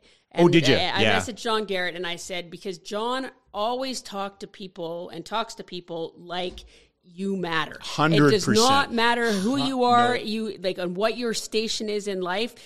If he's having a conversation with you, he's 100% in with you, and he wants to hear what you think. And I messaged him and I said, you might have been good at stopping a puck, even though some people might argue with that. Hey, he was an all-star at an NHL all-star game. He was the MVP at an NHL all-star there you game. go. So I said, but to me, the big thing about you is you're real and your humility. Because to me, humility is not that you're better or worse than anyone, that we're all humans together in this experience. And John Garrett, to me, is incredible there. For those who don't know, John, obviously the color analyst on Vancouver television, I should say, for the Canucks, and is retiring after this year from color analyst. Sounds like he's going to stick around, but John refers to me as number 35. I was the 35th play-by-play guy that he worked with. So he calls me number 35. But my first game with him, he couldn't have been nicer. That's the joy of this job. You beat people like yourself, or Eric Duhatschek, or John Garrett in this case, and they mean something, right? It means something to have these people in your lives. Yeah, I mean, to me, I still have John Garrett's hockey cards, right? So, sure. But he wanted to know what was going on with me. Over the years, he sent me messages on Facebook saying, your son needs a haircut. Take him to get a haircut. Things like that. That sounds like John, yeah. So, that sounds like John. He's a great guy, yeah. Okay, so one guy that I do want to ask you, and I had a experience with him, but going back to your days covering the Eskimos, he wouldn't have had as prominent a role, but tell me about Coach Campbell. Tell me about Hugh Campbell. Do you have a Hugh Campbell story? Or?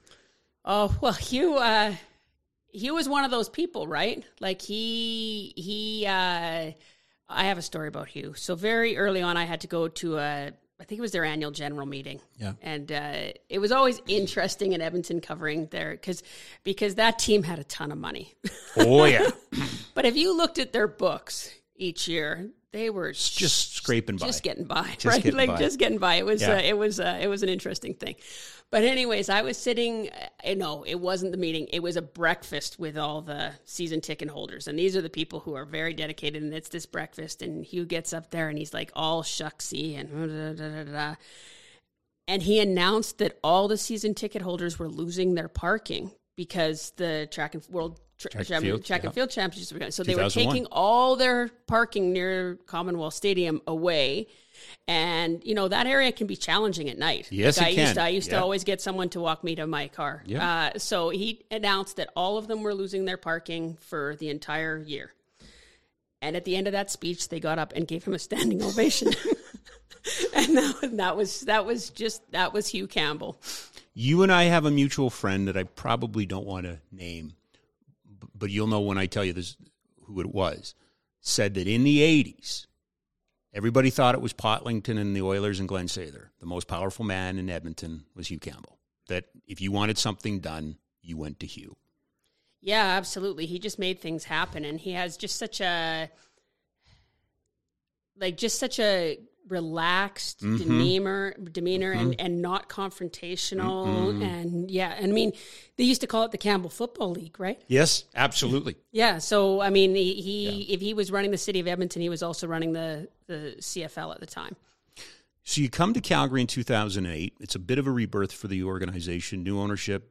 Ted Hellard, Henry Burris is here. Tom Higgins, a familiar face, is here. What was that transition like?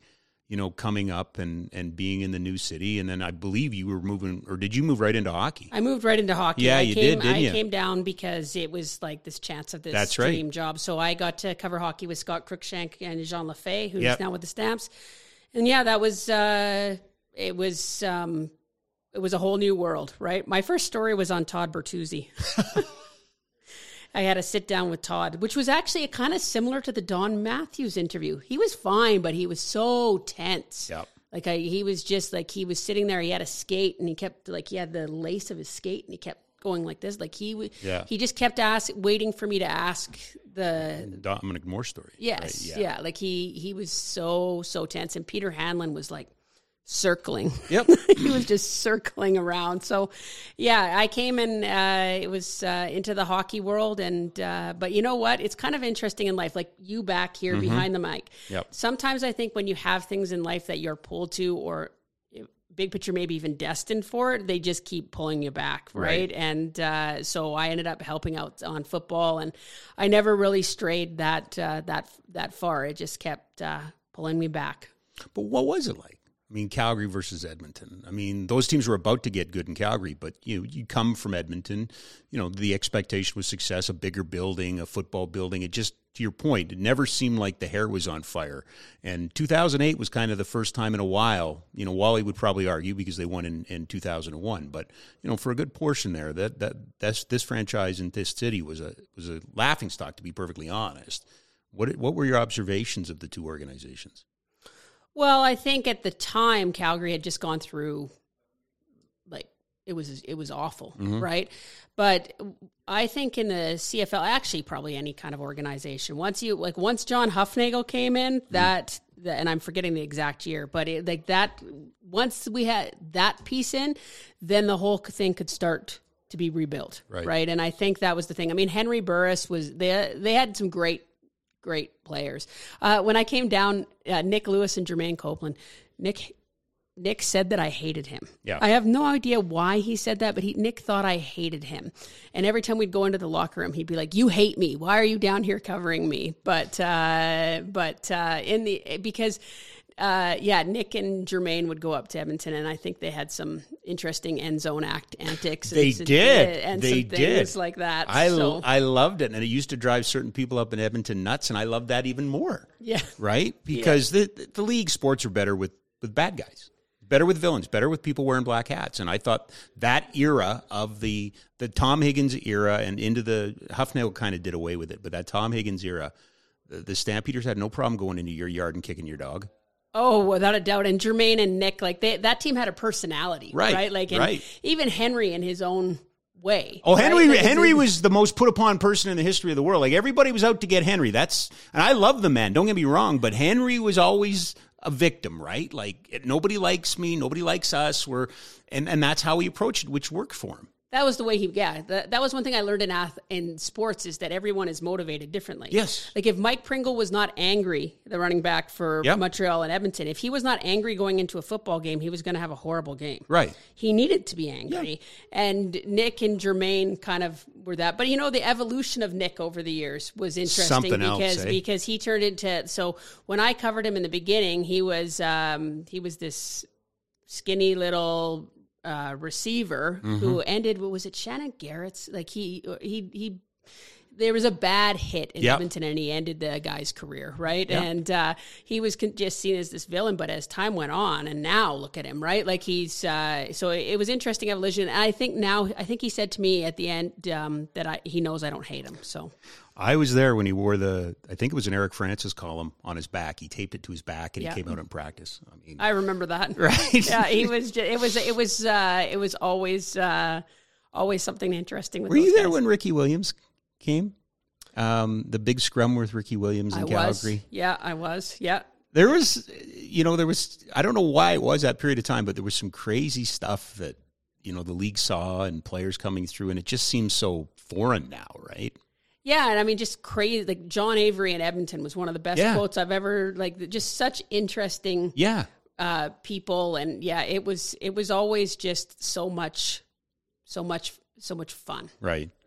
All right. But you did move here for hockey. You do cover the NHL. This is the first go round, or did you did you back up in Edmonton too? No, it was my first go round. Okay. But yeah, so it was covering the team that I used to, cut out all the articles. Steve Simmons as well. I used to cut him out too. Yeah. So yeah, it was a chance to do my dream job. And you step in, Bertuzzi's here. I believe that's Keenan's. Yeah, right? It was Keenan. Yeah, it was. And that you can you draw many parallels between Mike Keenan and and other guys in the CFL? I mean, Don Matthews comes to mind. Like, I can draw parallels between Mike Keenan's reputation and Don Matthews, but at the same time, Iron Mike, when I was covering him, wasn't really Iron anymore. Like he was, fair enough. Like to me, I didn't see a ton of that edge. I saw a guy who was a bit, further on in his career, and he wasn't there. And I think there was the one time at practice where he, I don't know if it was TSN, but the cameras caught him slamming his stick against the boards, and that was like, Iron Mike's back. Yeah, Iron Mike's back. But even then, because I think I was sitting in the stands with you that day, it felt a little bit forced, scripted and forced. And so, I don't think Iron was that Iron when I covered him. I just found with Mike Keenan that towards the end he did a lot of storytelling and which I thought was more intended to kind of maintain the reputation, not build the reputation, but he would tell us stories about him and Pat Croce in Philadelphia and how they invented certain things. And remember playing the winger on the offside. I stole that from lacrosse. And we went and measured the corners in Maple Leaf Gardens and found out they were square and stuff like that. There was a lot of storytelling with Mike, right? Yeah, I got to cover the 1972 Summit Series 50th anniversary last year for CBC, and it was interesting. I didn't talk to Mike, but I read some of his quotes about that, and it was like telling all the stories about the olden days, and that is actually what I remember about covering him. Yeah. Really, people would always be like, what's he like? And I'm like, well, he's polite enough. He is what he is. Thoughts on the transition? I mean, the players weren't the same. They aren't. Right, the access is okay, but the players, I just never. I felt like you could always go to a CFL practice, talk to a player, and come up with gold, always. But that you were hoping for that when you went to cover the Flames or the NHL. Yeah, I actually found it a lot harder. Like, actually, I was doing a class at SAIT yesterday, and we were talking to Bev Wake, who used to work in Vancouver, who was the editor out for the Vancouver Sun and then for Post Media and Sports. And she said that she thought for story ideas, the hardest thing would be if you were covering a beat. And I would say not CFL. There's always stories and interesting people. But the NHL, the rosters are smaller. People are so careful what they say. I hope it's changing a little bit, but the idea was to be as ordinary as possible and not say much. I admit that I used to think Mark Giordano was a bad quote. I thought it was a bad quote. Like he never really said anything. And then I can't remember which year it was. He'd been around for a couple years, and we were in Detroit. And Kiprusoff, I think, had stopped, 55 shots or something. They still lost, right? As they do in Detroit at that era. Kiprusoff had just had like this incredible game. And I remember we were asking for players and nobody was around. And Peter comes out, or Sean Kelso comes out with Mark. And he's like, we just hung our goalie out to dry. And he's like, we can't play like that and everything. And to me, it was like, who is this person? Yeah. And it was like Mark had hit, like it was very deliberate. It was Mark had hit the point that he'd been around long enough and was playing well enough that now he felt that he could speak. And in the end, I think Mark's an outstanding quote. And he's a very interesting man. But I wonder if that isn't the code, right? I never, outside of offensive linemen not wanting to talk, you really, everybody would talk. But I almost find like, with the NHL player that I've got to be in it. Michael Backlund was always good, but to a point. And now, is there a better interview on this team than Michael Backlund right now? No, there isn't. No, I think like Michael was always good, but careful. Right. And Michael, what he would do is he would talk and he would be saying something interesting and then he would stop. And it was like he was stopping himself out of respect, right? He was playing on the same team as Jerome McGinley, Alex Tongue. Like he would stop himself for sure. Corey Sarich was an amazing quote. He was. Yeah, Corey was amazing. We got a fully formed Corey Sarich, right? Yeah, he was. Know? Yeah, Corey was fantastic. I mean, we're not going to talk about Conroy. That goes without saying, right? That we don't have to. But you know what? Craig is a bit like John Garrett. Because the first day I walked into the Saddle Dome and I'm scared and I feel like I shouldn't even be there, he walks up and says, "Hi, my name's Craig Conroy. Yep. How are you today?" And, never any airs or never anything. And, it's people like that who... He could have been a CFL player. Yeah, he could have done your job. He has done my job and better. I'm just trying to think. Were you there when Curtis Joseph came? Do you remember that scrum? I was not, I don't think. 42 people in that scrum. So that was Keenan's last year, right? Was it? Yeah. Why don't I remember that? I'm not sure. It was huge. It was just huge. And he just played in the Spangler Cup, was off for a couple weeks, and then the Flames signed him. There was lots of speculation of where he was going to go. Flames signed him, and I remember there was 42 people in that scrum. That's crazy. Cameramen and reporters and everything like that. And the other one was, you mentioned Backlund. You remember when... Lanko got hurt. Oh, my goodness. Backlund, as the rookie, was going to center Iginla Tanguay. Yep. And that was the biggest story in the history of stories, right? And that's one time his eyes were wide. Yeah. Oh, I remember being on the plane. Lanko was injured, and we were very, very, very worried about him. That was in Minnesota. Yes. Yeah. And, normally the print people would not, we didn't fly with the team, and we would kind of be behind on what things were going. But I flew on the same flight back with David, and I remember he had the brace on and he was sitting very straight, and I am like, "Are you okay? How are you?" "I'm fine." Yeah, that was probably the longest Damon Lankow interview ever, there. Yeah, right? Yeah, I'm fine. What do you also, as we go through this journey, should mention Olympics, right? Yeah. How many Olympics did you cover? I think it was 6. 6. So 3 and 3, or? I think 4 and 2. 4 and 2. Yeah, okay. 4 winters, 2 summers. What was that that's a different experience. That's almost like different work, right?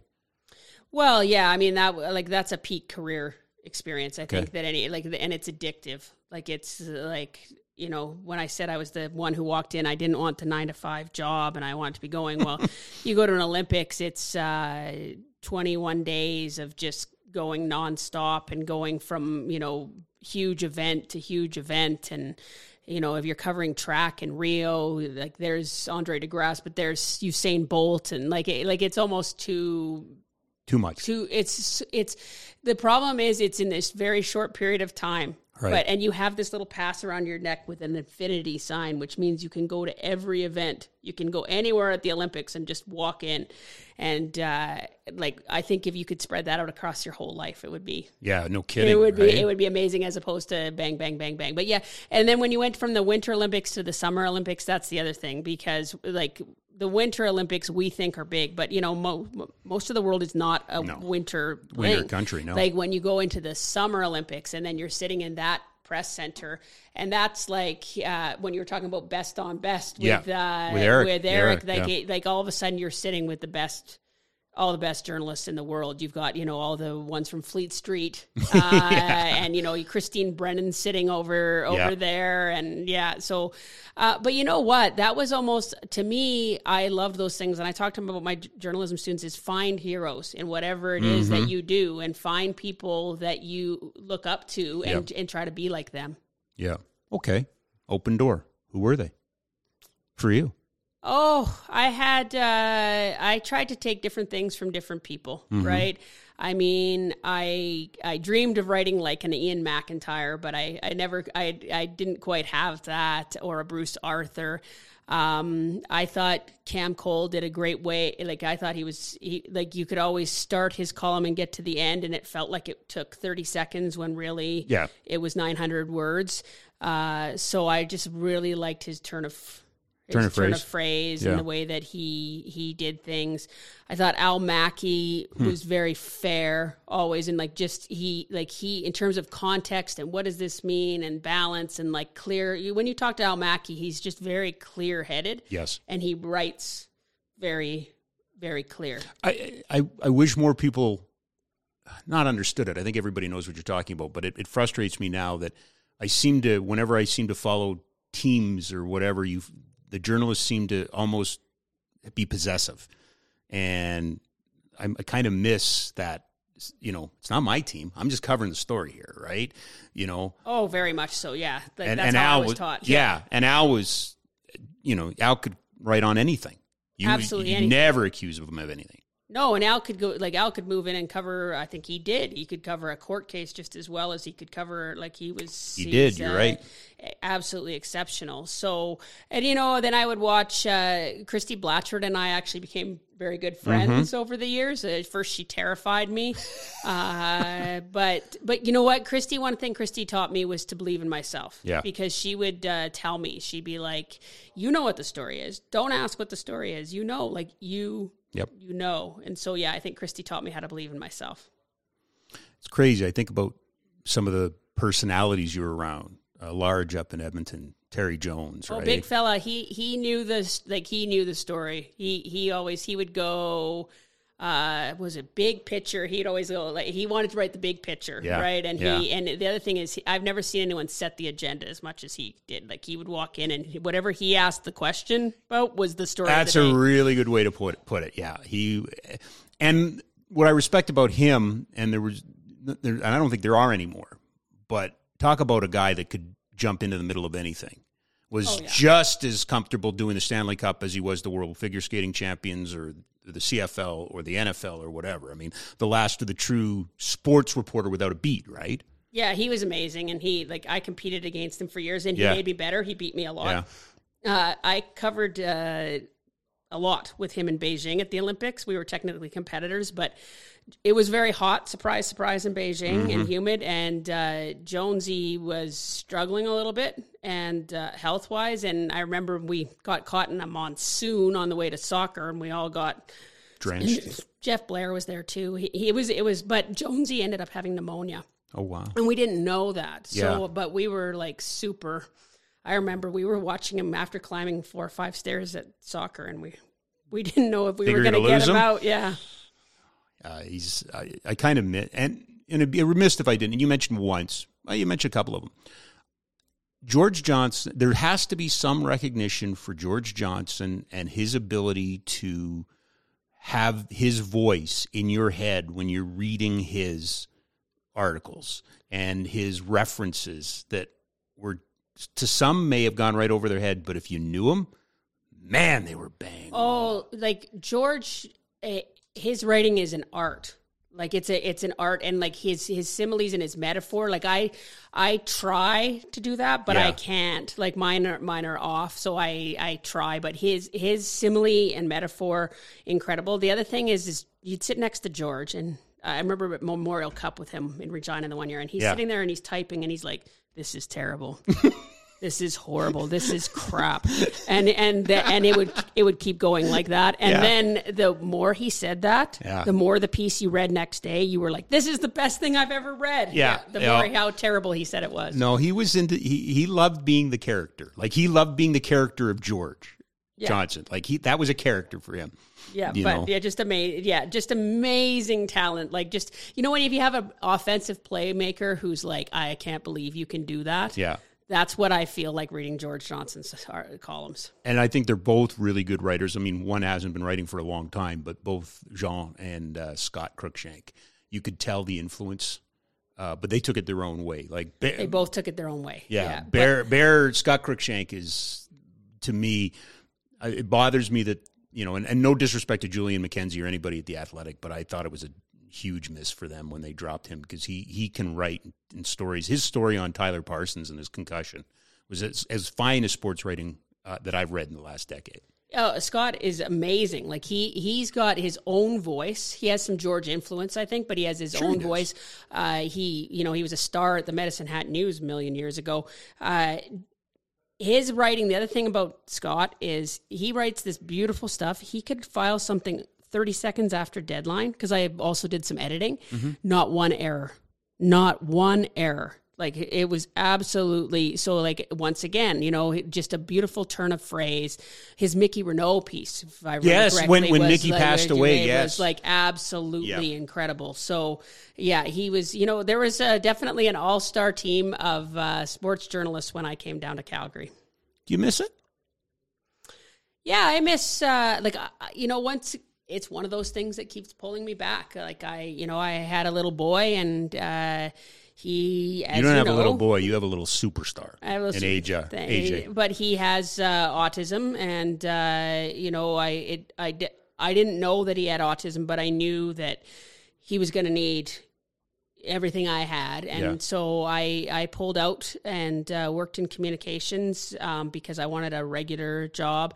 But this has always kind of kept pulling me back. I've done a lot of freelance work for CBC and hockey. And so I've never, you know, the day I left the Calgary Herald, Jose Rodriguez, because the Sun and the Herald were together at that time, we ran into each other in the hallway, and he's like, "Hey, Vicki, you know," he was making some smart remark, and I turned around and looked at him, and he's like, "Oh my God, give me a hug." And I sobbed all over his suede jacket. Like, for me, it was one of the hardest things I've ever done. And I was just, but I felt like it was the right thing for my family. Yeah. But it, you know, sometimes things just keep pulling you back. And so I feel like I still have a hand in it, but, and now that I teach journalism, I kind of feel like I might get more involved at some point.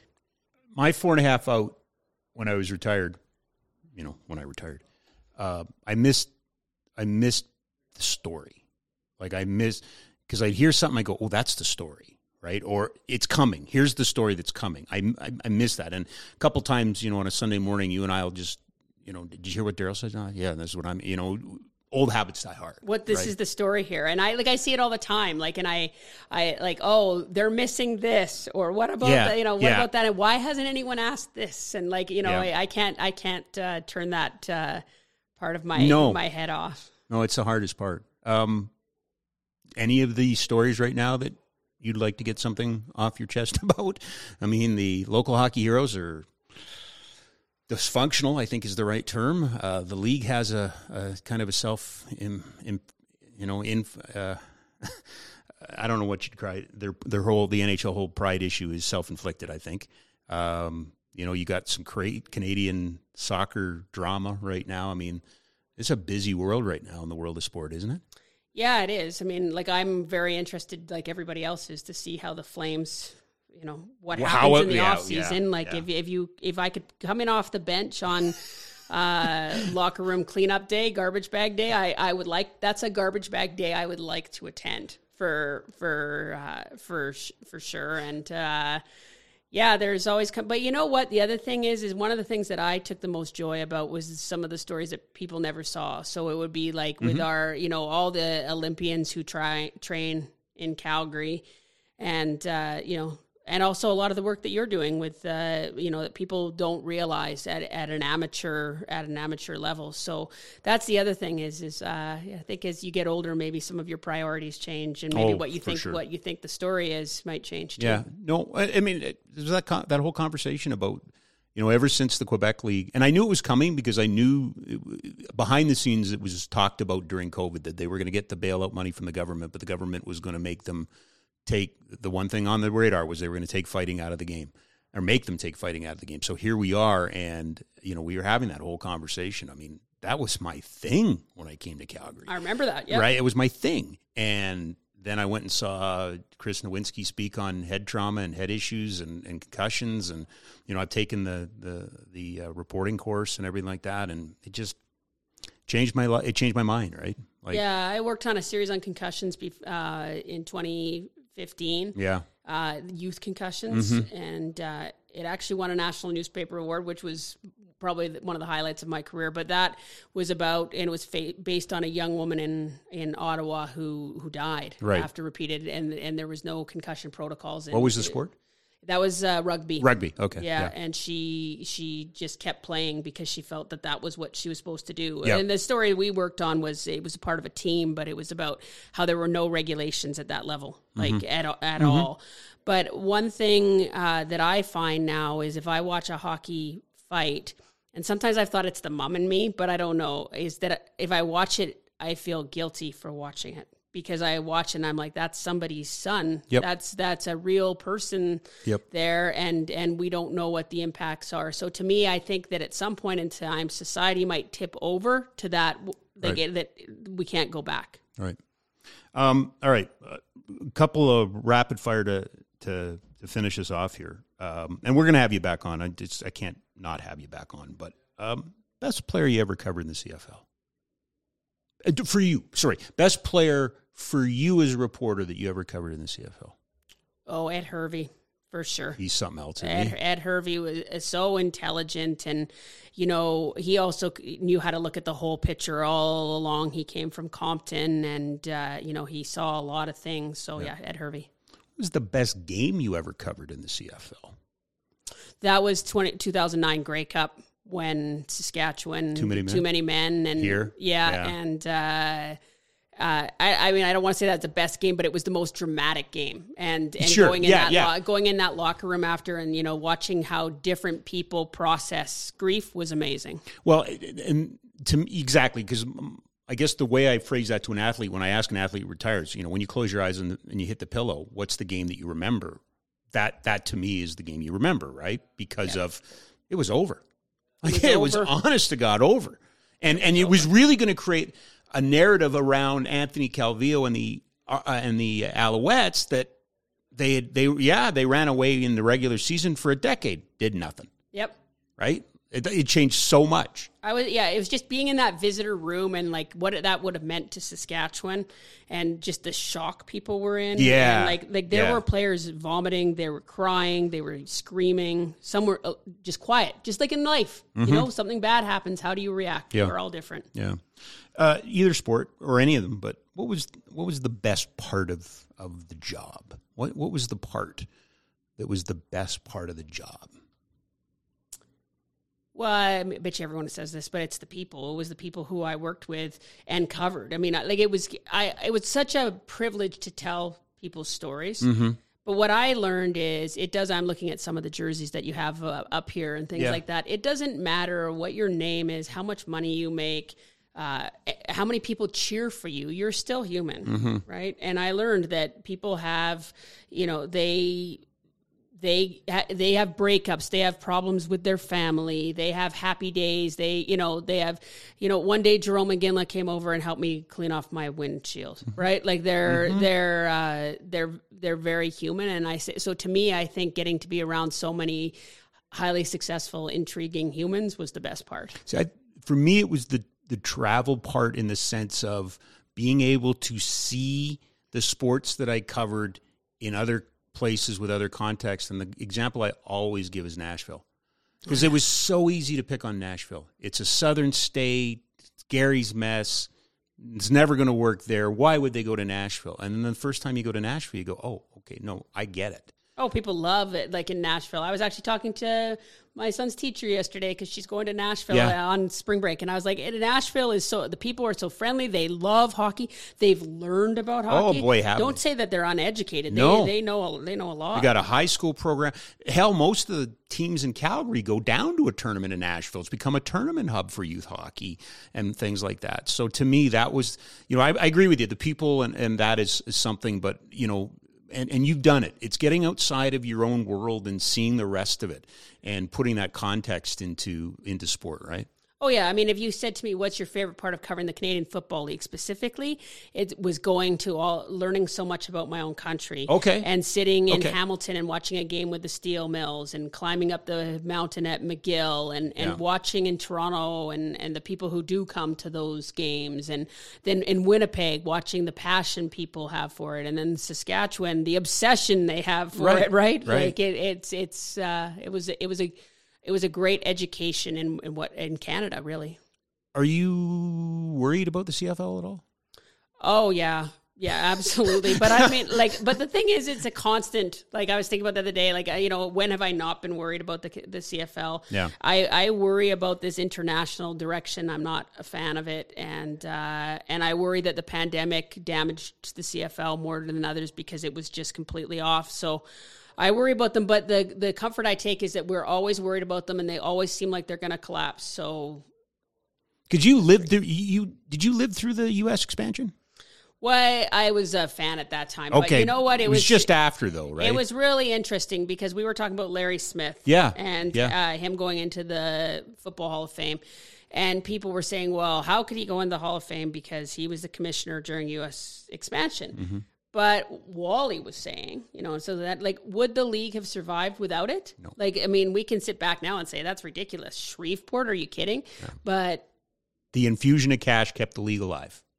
So, there you go. Like, it's and once again, that's the context of a story as opposed to just and maybe that's the thing on Twitter these days. People make opinions and I can too, and just immediately and say, oh, I feel really strongly about this, and not read the entire piece and see, well, that's why they did it.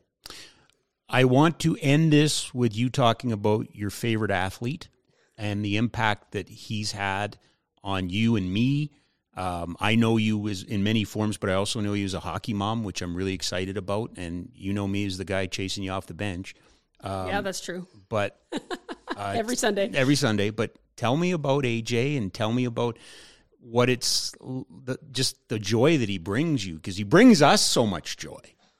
Well, when my son, he was just before his 5th birthday, he was diagnosed with autism, and that was one of the hard days of my life. And I was in this appointment with this psychologist, and she said, she was great. She was telling me about what his challenges were going to be, and she's been bang on. Yeah. And one of the challenges, she goes, your son's going to struggle in unstructured social situations because he doesn't pick it up naturally. She was like, so on the school bus at recess, and she goes, in the hockey dressing room, not that he'll ever play hockey. And she didn't know my background at all, but I remember kind of, feeling like I was punched, but then moving on right away. We were dealing with a lot. And I live in the South, and we'd be down at Trico, and I would walk past where Timbits were playing, and I would feel bad, and then I'd feel guilty for feeling bad because I love my son as he is. Yeah. But then during the pandemic, Kevin, the phone rang one day, and he said, we have a spot for your son to play hockey. And I said, well, I don't know if my son can play hockey. He's got sound sensitivity and this and that. And he's, no, we want your son to come play hockey with superheroes, and we play on Sundays, and he was giving me all the details, and he said, your son is a hockey player. And I didn't know this guy, and I burst into tears.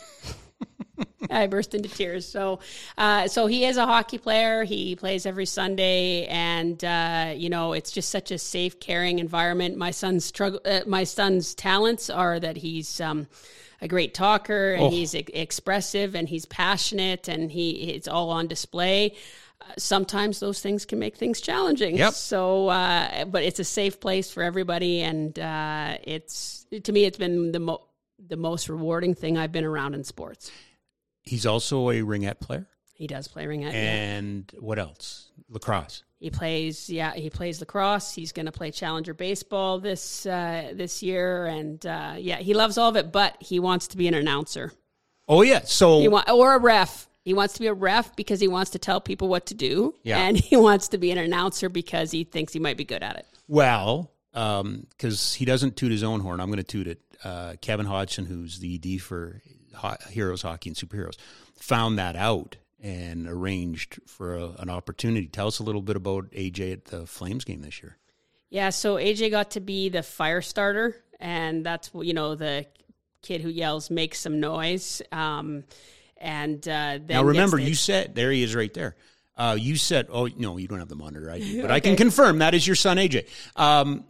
But he has sound sensitivity, right? Oh, yeah. Like a year before when I talked about Trico, like we took him over to Trico to kind of practice to skate.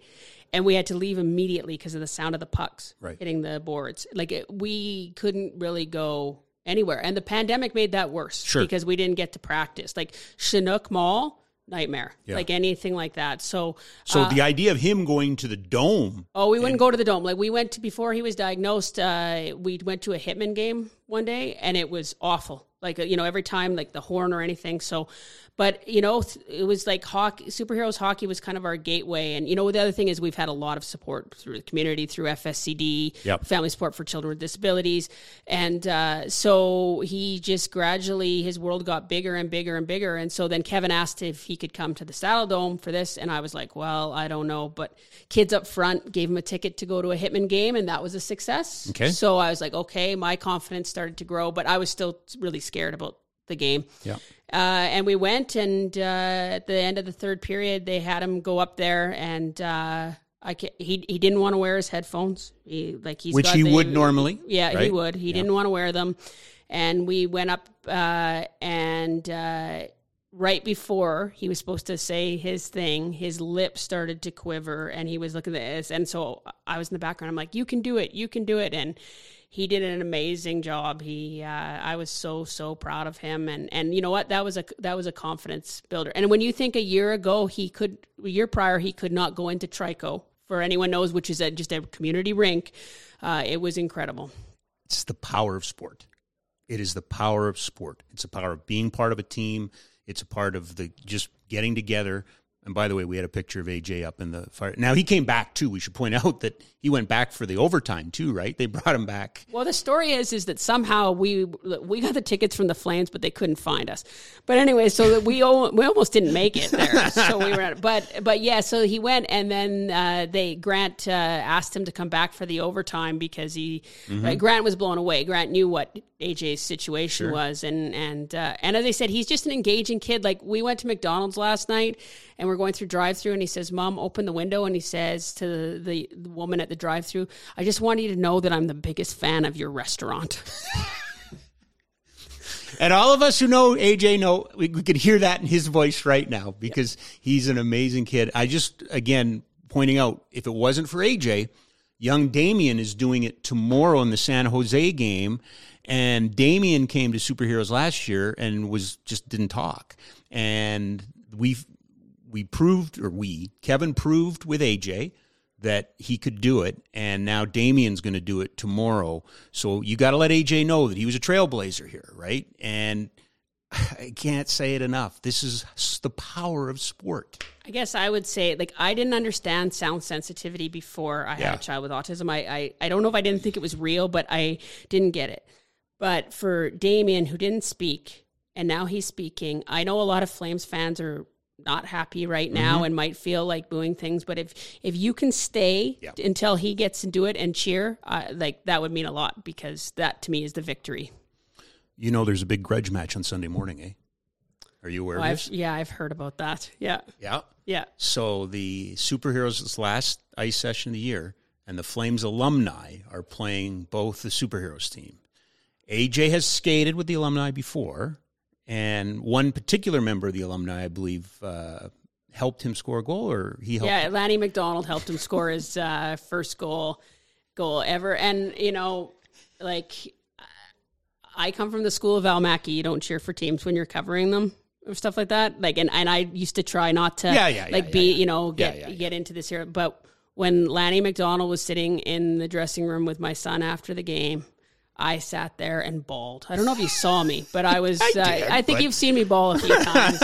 Definitely, you've seen me cry a few times. I have, but I just sat there and fine. But I've learned actually now that that's okay. Yes, just let it happen. 100%. If you're so moved by something, you're going to cry. Just cry. 100%. Thank you. You'll do this again? Oh, yeah, and thanks so much for having me. And you know what? I was thinking about it. I actually think my first radio interview ever might have been with you. On a show called Just a Game. I think up in Edmonton, right? I think it was 20-something years ago. Yes, absolutely it was. 100% it was. Yeah, so it's great to be back, and thanks for having me. No problem. Congratulations. Thank you. It's so awesome that you're going in. And I just want to speak to your influence on me. I'm better at this because of you.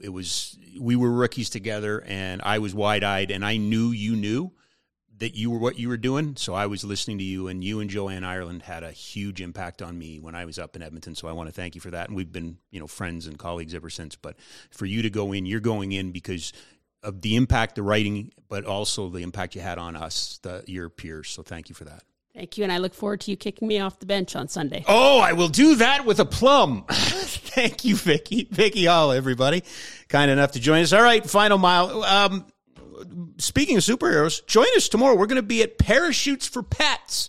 So it's not enough that our kids get out and play hockey, but they give out and get back to the community. So we got a bunch of our superheroes kids helping out Parachutes for Pets. We're going to be at Deer Valley. It's a Stuff a Truck event. I think Gavin's going to throw up the graphic here if he's got it in a second. From 1 to 4 o'clock tomorrow, we'll have our jerseys on. We're helping them.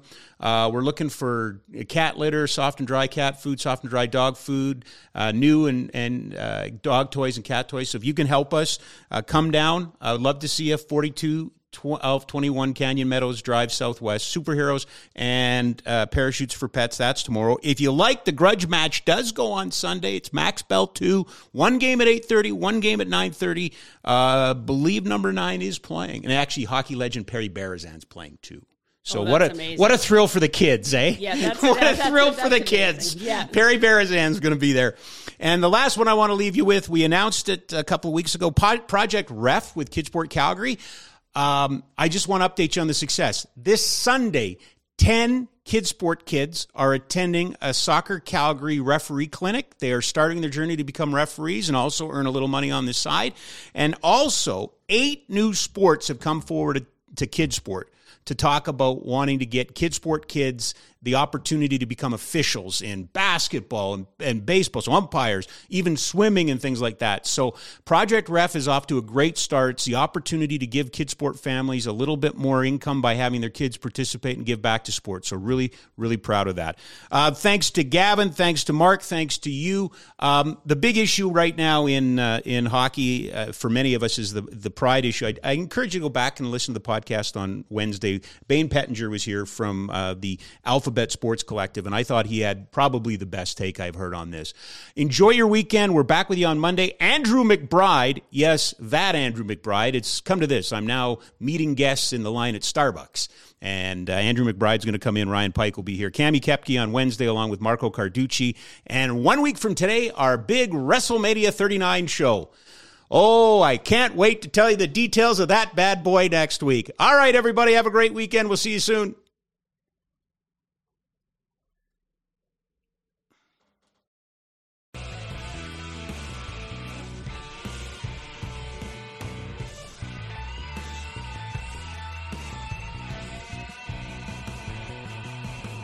When there's 2 sides to every coin,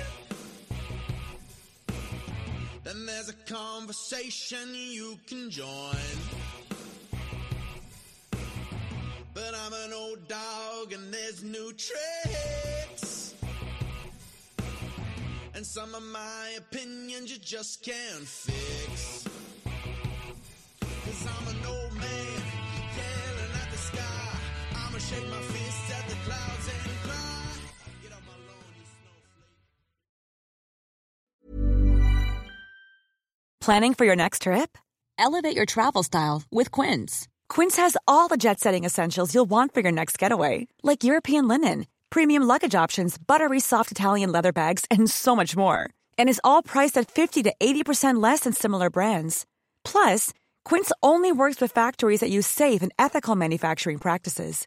Pack your bags with high-quality essentials you'll be wearing for vacations to come with Quince. Go to quince.com/pack for free shipping and 365-day returns.